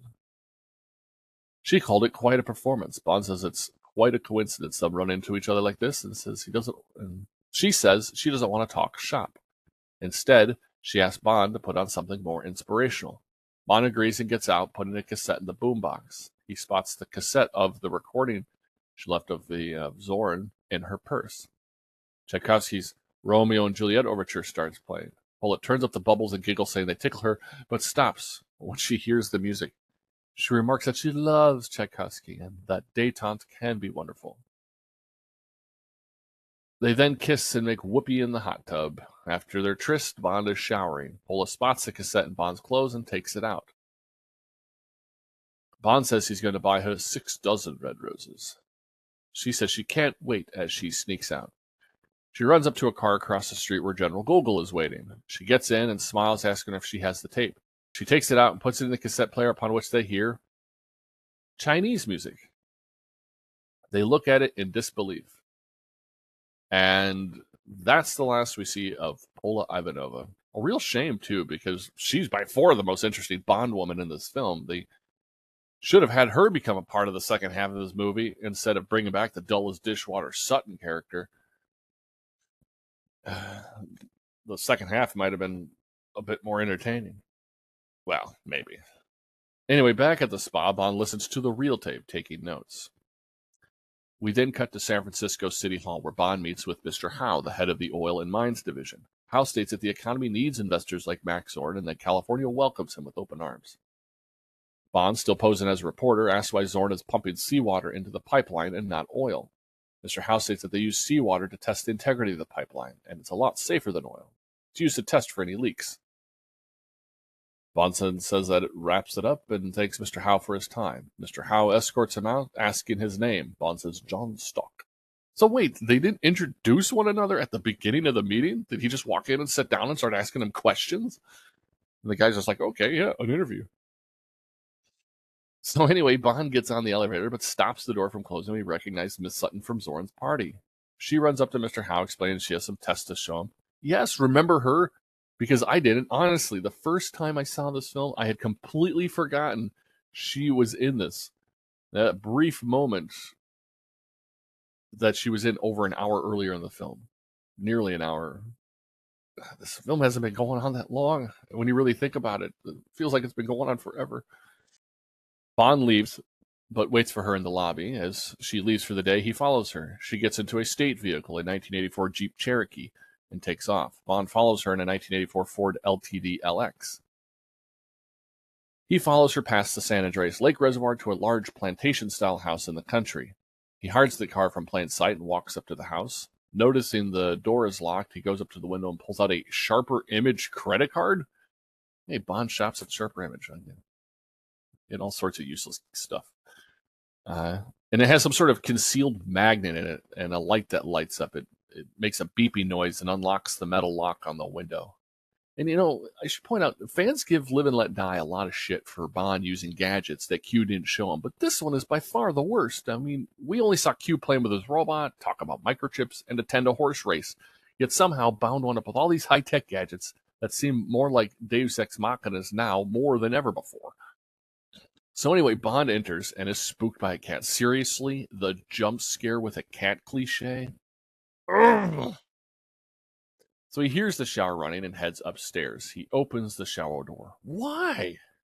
And Miss Sutton comes out of the closet, a shotgun in her hand. She thinks he's another Zorn stooge, failing to recall his name. Bond says it's John Stock of the London Financial Times. She doesn't care and picks up the phone to call the police. Bond says that she can tell them about the $5 million payoff Zorn gave her, adding that he saw the check.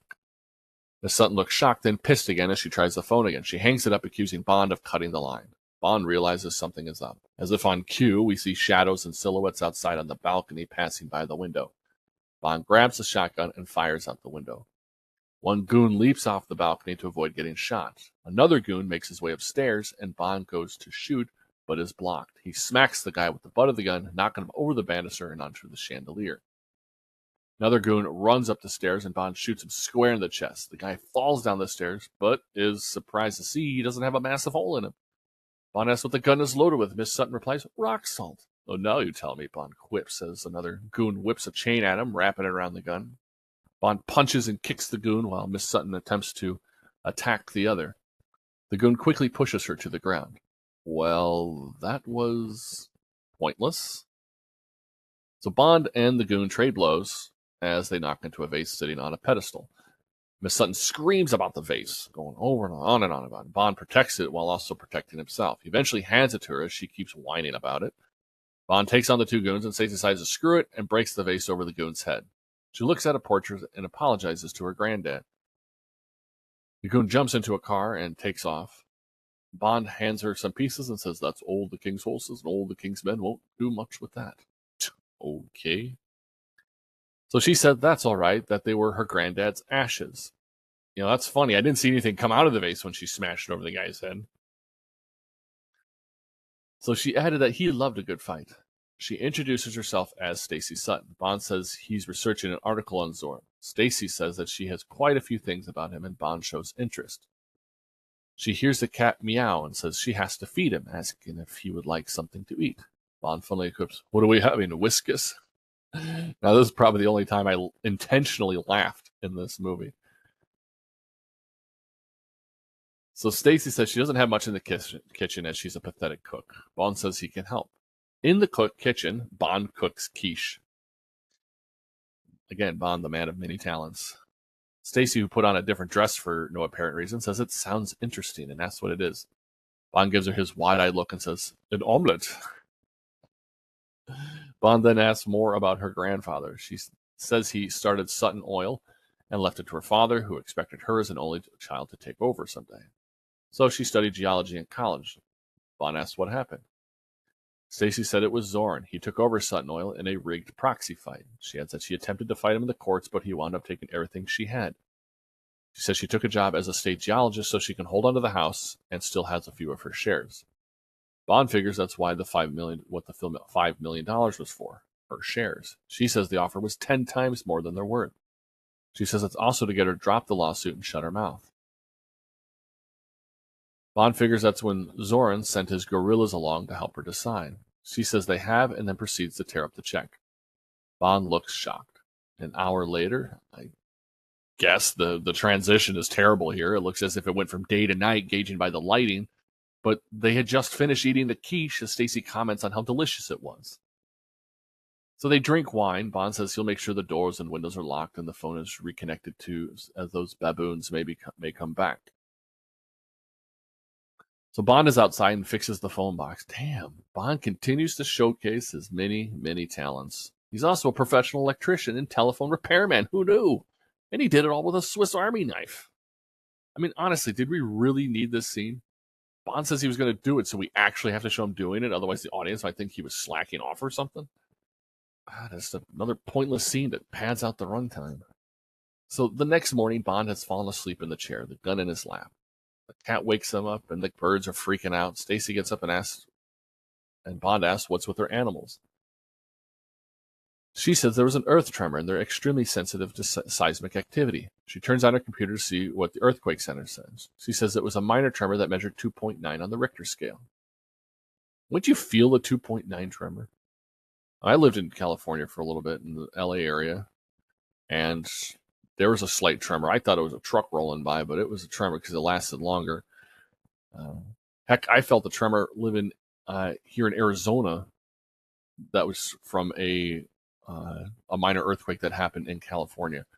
2.9 in the area that would have been certainly have been felt. She then says that's odd, as the epicenter was near Zorn's oil field. Bond wonders if there's a connection with Zorn pumping seawater into his pipeline. Stacy says those wells are in the Haywood Fault and wonder if he's sure. Bond says he's checked it himself. Stacy says that's dangerous and they have to stop him.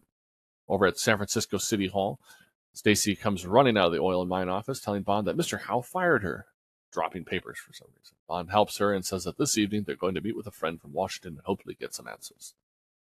That evening, they're back at Stacy's house. Again, what was the point of them going to City Hall? Just to find out that she's fired. What? Why? So anyway, they're back at Stacy's house. 3, 2, 1. So that evening, they're back at Stacy's house. Bond and Stacy are talking with Lee. Lee says he needs more specifics on Zorn's intentions before he goes to the top. Stacy mentions that flooding a vault could cause a major earthquake. Bond says that Zorn mentioned Silicon Valley on the tape. Stacy said that Silicon Valley is too far away.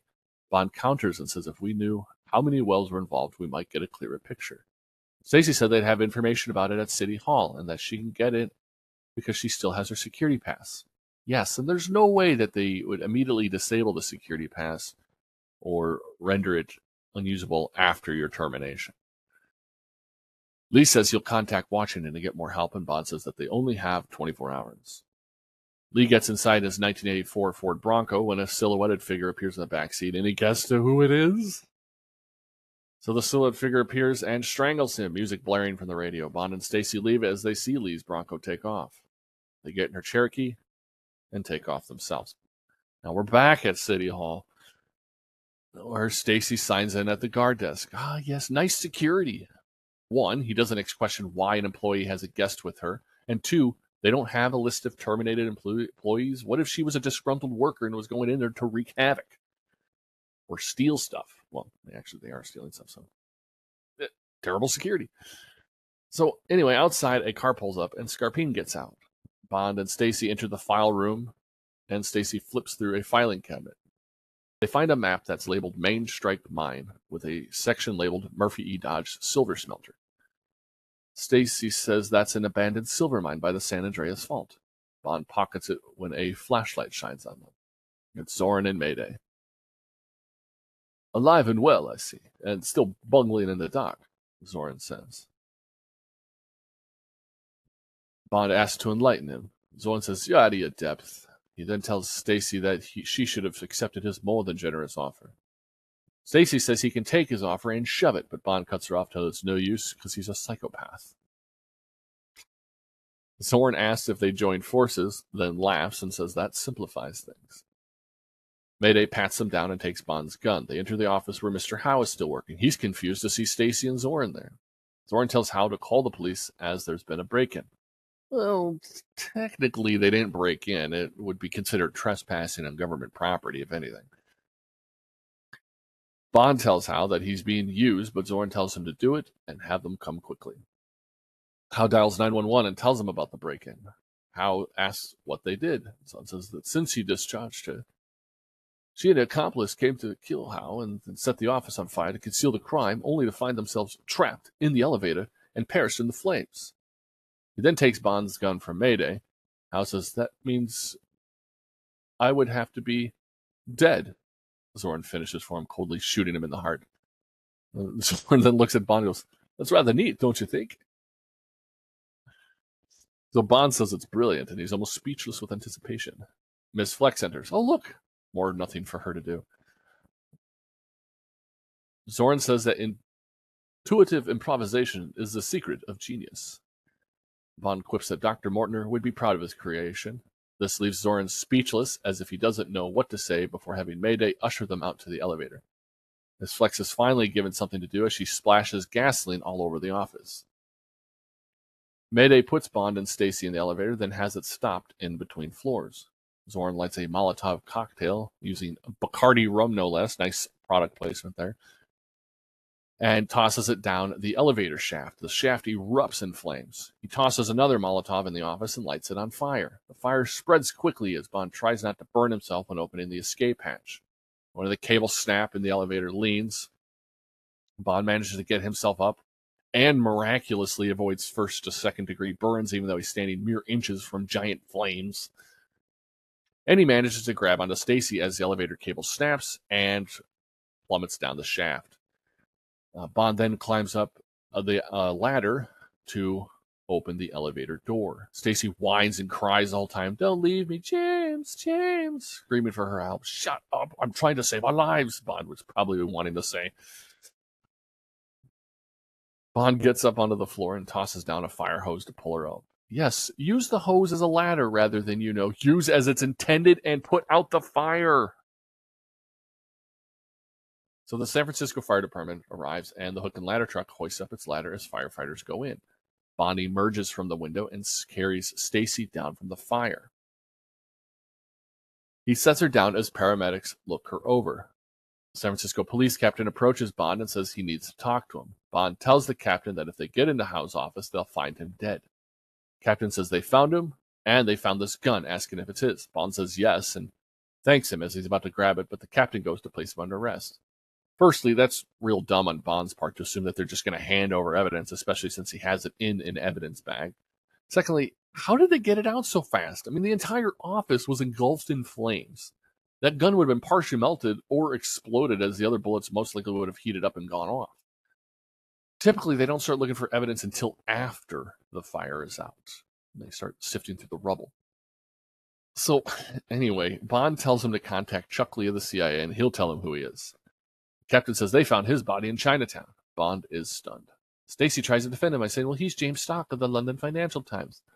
Bond says he's actually with British Secret Service and gives his real name. Captain asks Stacy if he really is, and Stacy asks Bond if he really is, to which Bond says yes.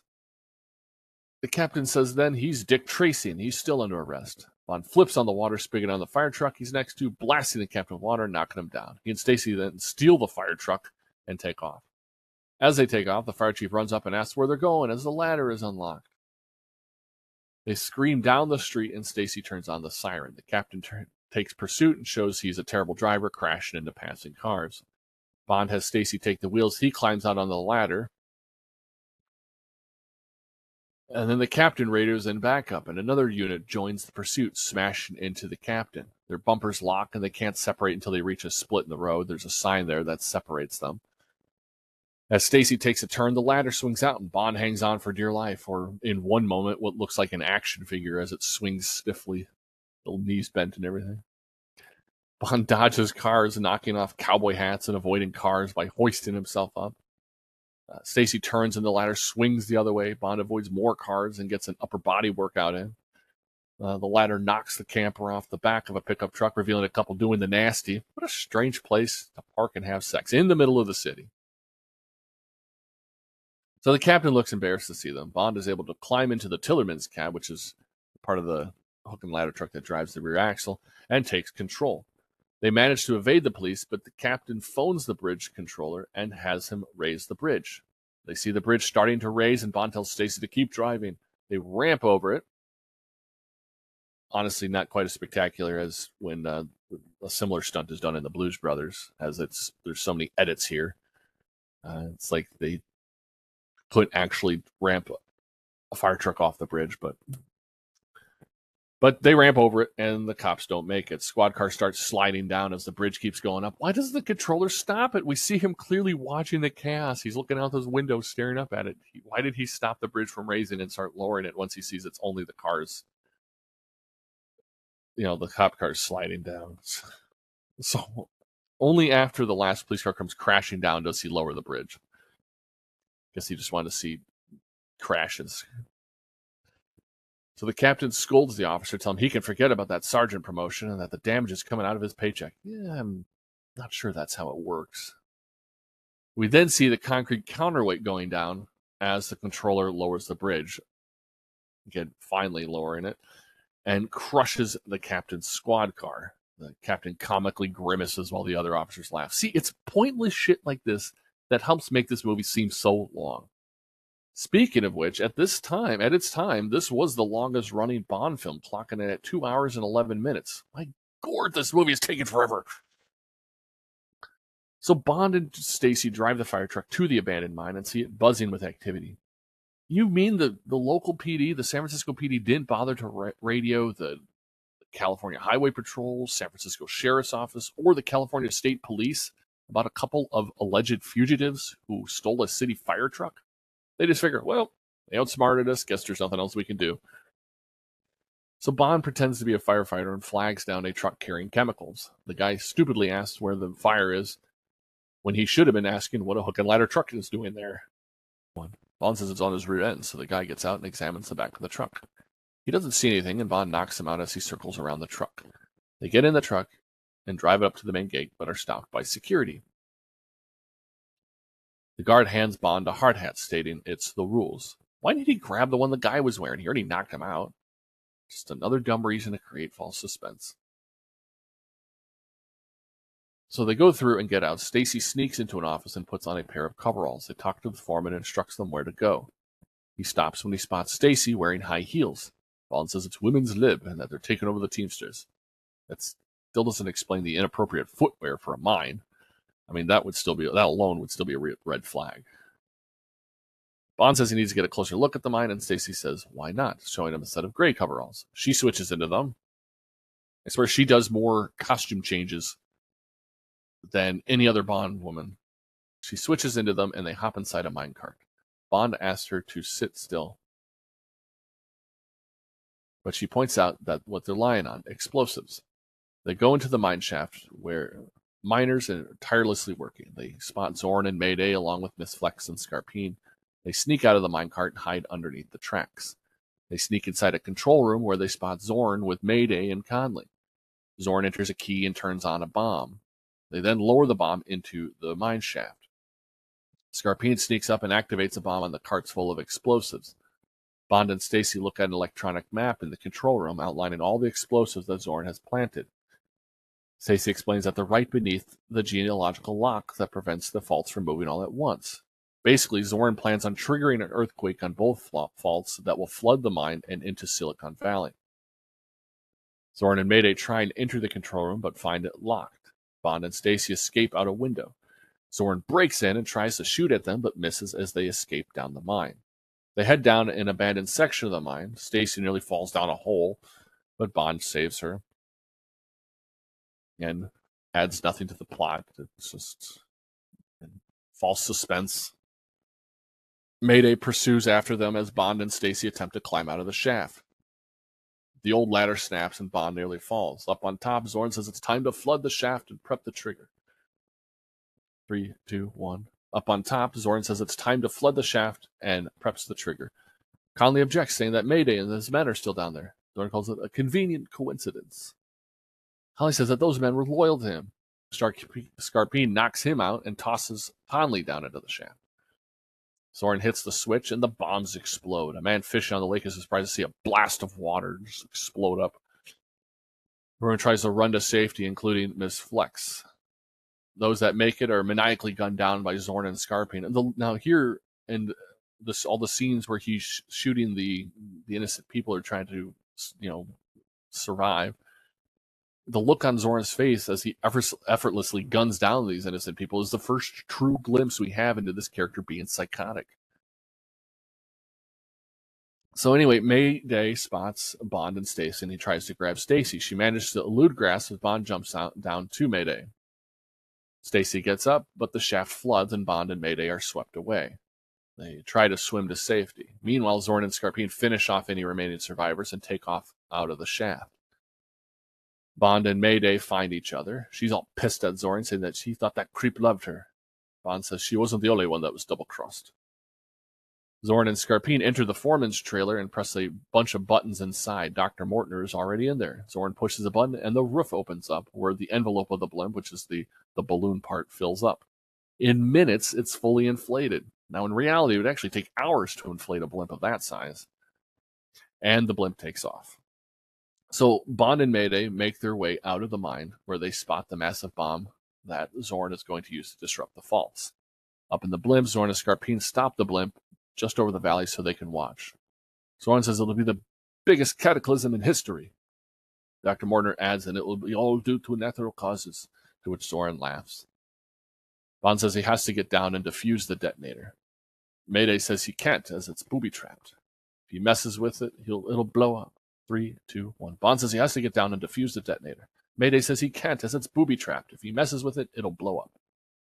Bond then states that they'll have to get it out of there. Mayday tells Bond to get on the rig and she'll lower him down. He does, and he attaches the bomb to the rig.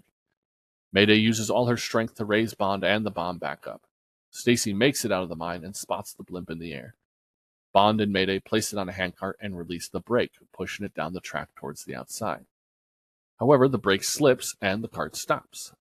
Mayday says she'll have to stay on and hold the brake. Bond keeps telling her to jump, running after the cart. Mayday shouts to Bond, "Get Zorn for me!" Zorn stops smiling when he sees Mayday exit the mine with the bomb. Mayday looks up and glares at him, where the bomb explodes. Honestly, I really think she could have gotten off in time and survived. So Stacy runs up to Bond, but Zorn has the blimp fly low and swoops down to grab her. I mean, this thing moves incredibly fast and covers an incredible amount of distance in a matter of seconds. So Bond holds onto the mooring rope as it takes off. They make their way to the Golden Gate Bridge as Bond hangs on for dear life. People gawk as they see people hanging from the blimp as it passes over San Francisco. We even see that police captain again from earlier who gets rear-ended because he's staring at the blimp. Ugh. Bond gets hit in the groin by an antenna. Ugh. They hang low towards the Golden Gate Bridge, intending to knock Bond into it. Bond swings around the bridge's cables and ties the mooring rope to it, and now the blimp is stuck. Zorn tells Scarpine to give it more power, but it won't go anywhere. Bond climbs up onto the bridge. Stacy runs up and grabs Zorn, shouting for him to stop it. Scarpine stops driving to get Stacy off, and the cockpit of the blimp crashes into the bridge. Stacy knocks Scarpine out with a fire extinguisher and climbs out to Bond. She slips and rolls down, but Bond manages to catch her. Zorn grabs an axe and heads out to fight Bond. Zorn knocks Bond around and tries to strangle him, but Bond manages to get his footing back. He manages to make Zorn lose his balance. Zorn tries to hold on, but can't, and falls to his doom. Mortner's pissed that his protege is gone and starts shooting at them. He pulls out some dynamite and lights it, ready to throw it at Bond. Bond cuts the mooring rope, which causes the blimp to buck up. Mortner goes reeling back and drops the dynamite. He can't get rid of it, and the blimp explodes in spectacular fashion. He holds on to Stacy and jokes that there's never a cab when you need one. So back at MI6 headquarters, General Gogol is there to present Bond with the Order of Lenin medal, stating that it's the first ever awarded to a non-Soviet.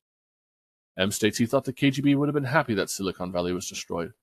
Gogol says on the contrary, stating that where would Russian research be without it? Now, it should be noted here that Gogol does refer to M as Admiral, which should fully solidify the theory that Robert Brown's M and Admiral Hargraves, his character from Spy Who Loved Me, are one and the same. So Gogol says he would like to thank him, but M says he's missing him and that the search continues. Moneypenny overhears this on the intercom and looks devastated. We then see Q's robot entering a room. Q is outside Stacy's house in a Winnebago. The robot searches the house and encounters the cat. He hears laughing and giggling in the bathroom. He raises the neck of the robot as it enters the bathroom. Q, you know what's going on there. You don't need to physically see. And scoffs at what he sees Bond and Stacy getting it on in the shower. The phone rings and M is on the other line, using the codename Grandfather. Is it not a secure line that they have to use codenames? Bond spots the robot as M asks Q what's going on. Q says that Bond is alive.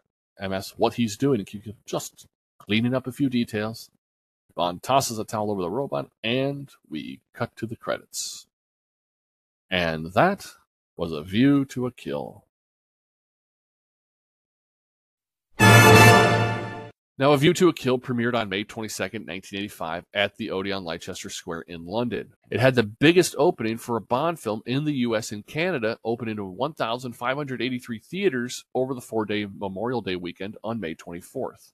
Now, despite its large opening, it still opened at number 2 in the box office behind Rambo First Blood Part 2, which was released on the same weekend. And it's them. I don't know if it's big egos or what, but why do they consistently decide to go up against big budget sequels? Now, despite it never reaching number 1 in the U.S. box office, it would go on to gross $50.3 million in the U.S. and Canada and a total of $152.4 million worldwide.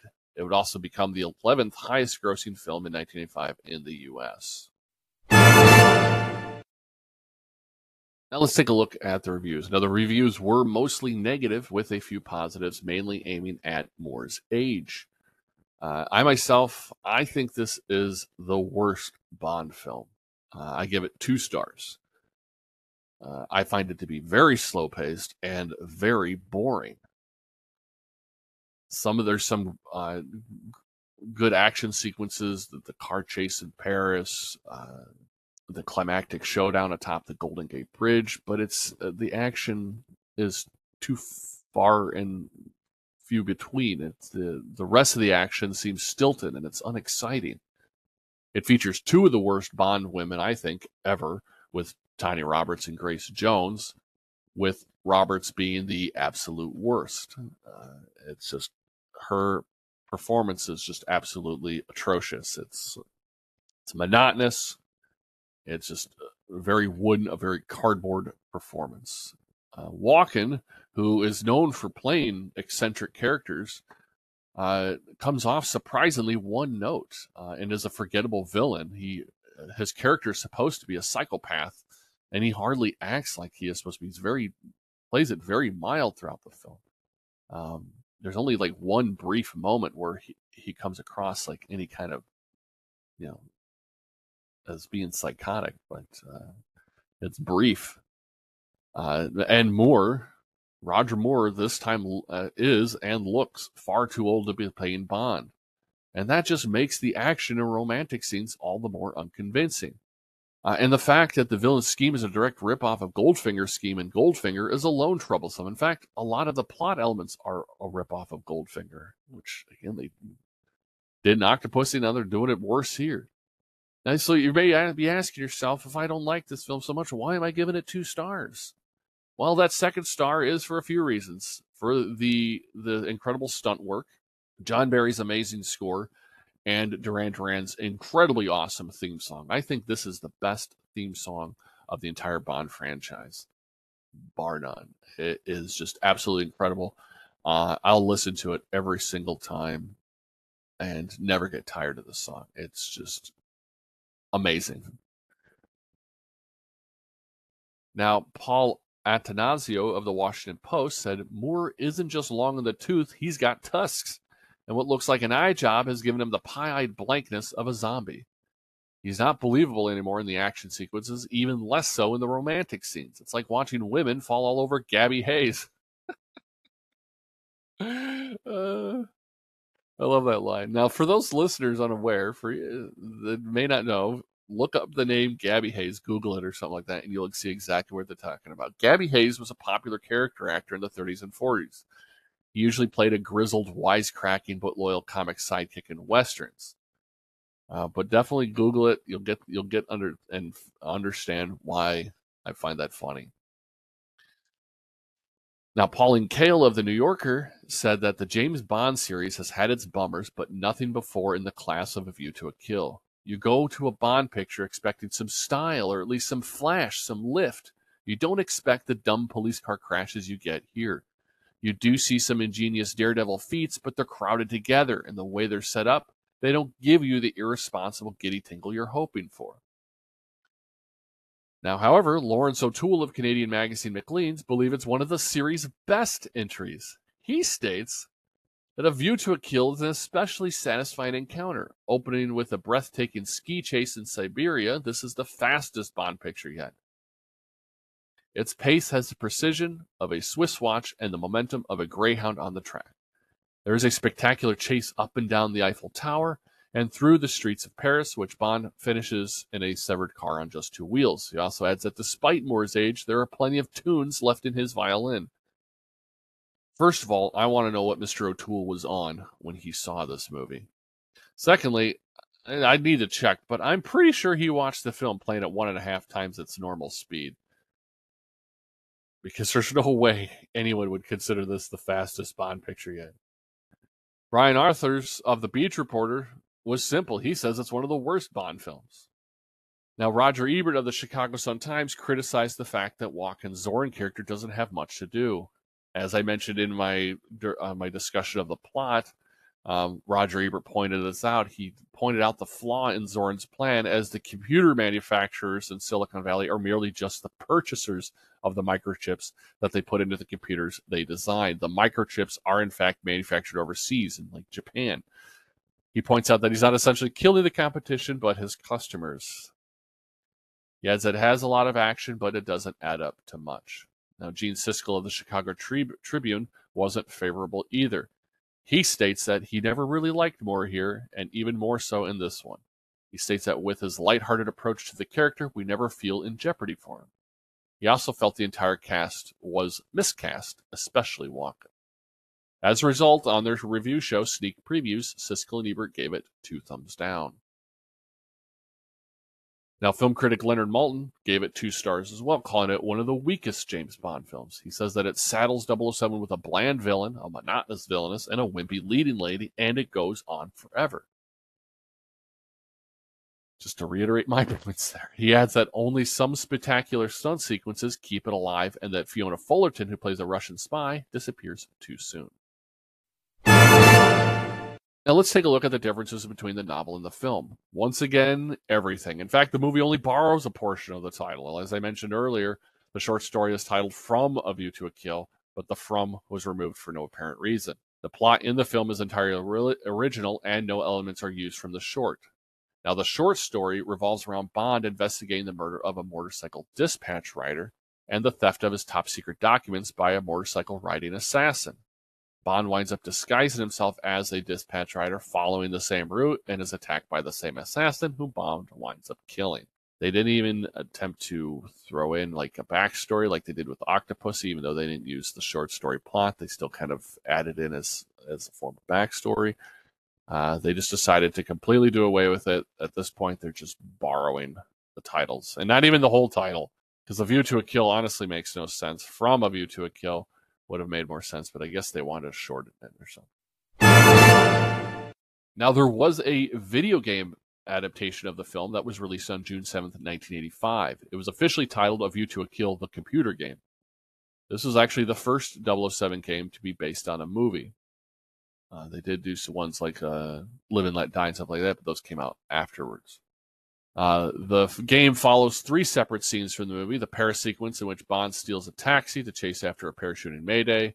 The display shows 3 sections: an overhead map of Paris, a small 3D view from the car's point of view, and a scanner showing Mayday's height. The object is to get to the right location before she lands. The second scene has Bond helping Stacey Sutton escape San Francisco City Hall, which is on fire. Each room is displayed as a side-scroller, and Bond must collect items to assist in escaping. The third section has Bond running around the mine in the film's climax. This is another side-scrolling part, with Bond having to collect code numbers to deactivate Zorn's bomb. The game was published by Domark and released for the ZX Spectrum, Amstrad CPC, Commodore 64, ORC 1, ORC Atmos, and the MSX home computers. Now, there was a second game titled James Bond 007: A View to a Kill, which was a text adventure developed by Angelsoft and published by Mindscape. It was released for DOS and Apple II computers. There was also a role-playing game based on the movie released in 1985. And the Mayday character has received cult status among Bond fans, mostly for the androgynous style that she approached with the character. She became a playable multiplayer character in 1997's GoldenEye and 2000's The World Is Not Enough, both for Nintendo 64. In the 2002 game Nightfire, both Mayday and Max Zorn appear as bots in the multiplayer mode. The movie also has ties to the 2004 007 game Everything or Nothing. That game's primary villain, Nikolai Diavolo, which is played and voiced by Willem Dafoe, states that Max Zorn was his mentor and friend. In the 2004 spin-off GoldenEye Rogue Agent, one of the multiplayer levels is the summit of the Golden Gate Bridge and includes the Zorn blimp, which would fire on players when activated. Players are also able to climb the suspension cables. So that's going to wrap it up for this episode of the Smithflix Experience. I hope you had a good time. As always, feel free to reach out to me with any comments at smithflixpodcast@gmail.com. You can listen just about anywhere podcasts are available: Spotify, Audible, Google Podcasts, Apple Podcasts, and iHeartRadio. Don't worry, though. James Bond will return in The Living Daylights.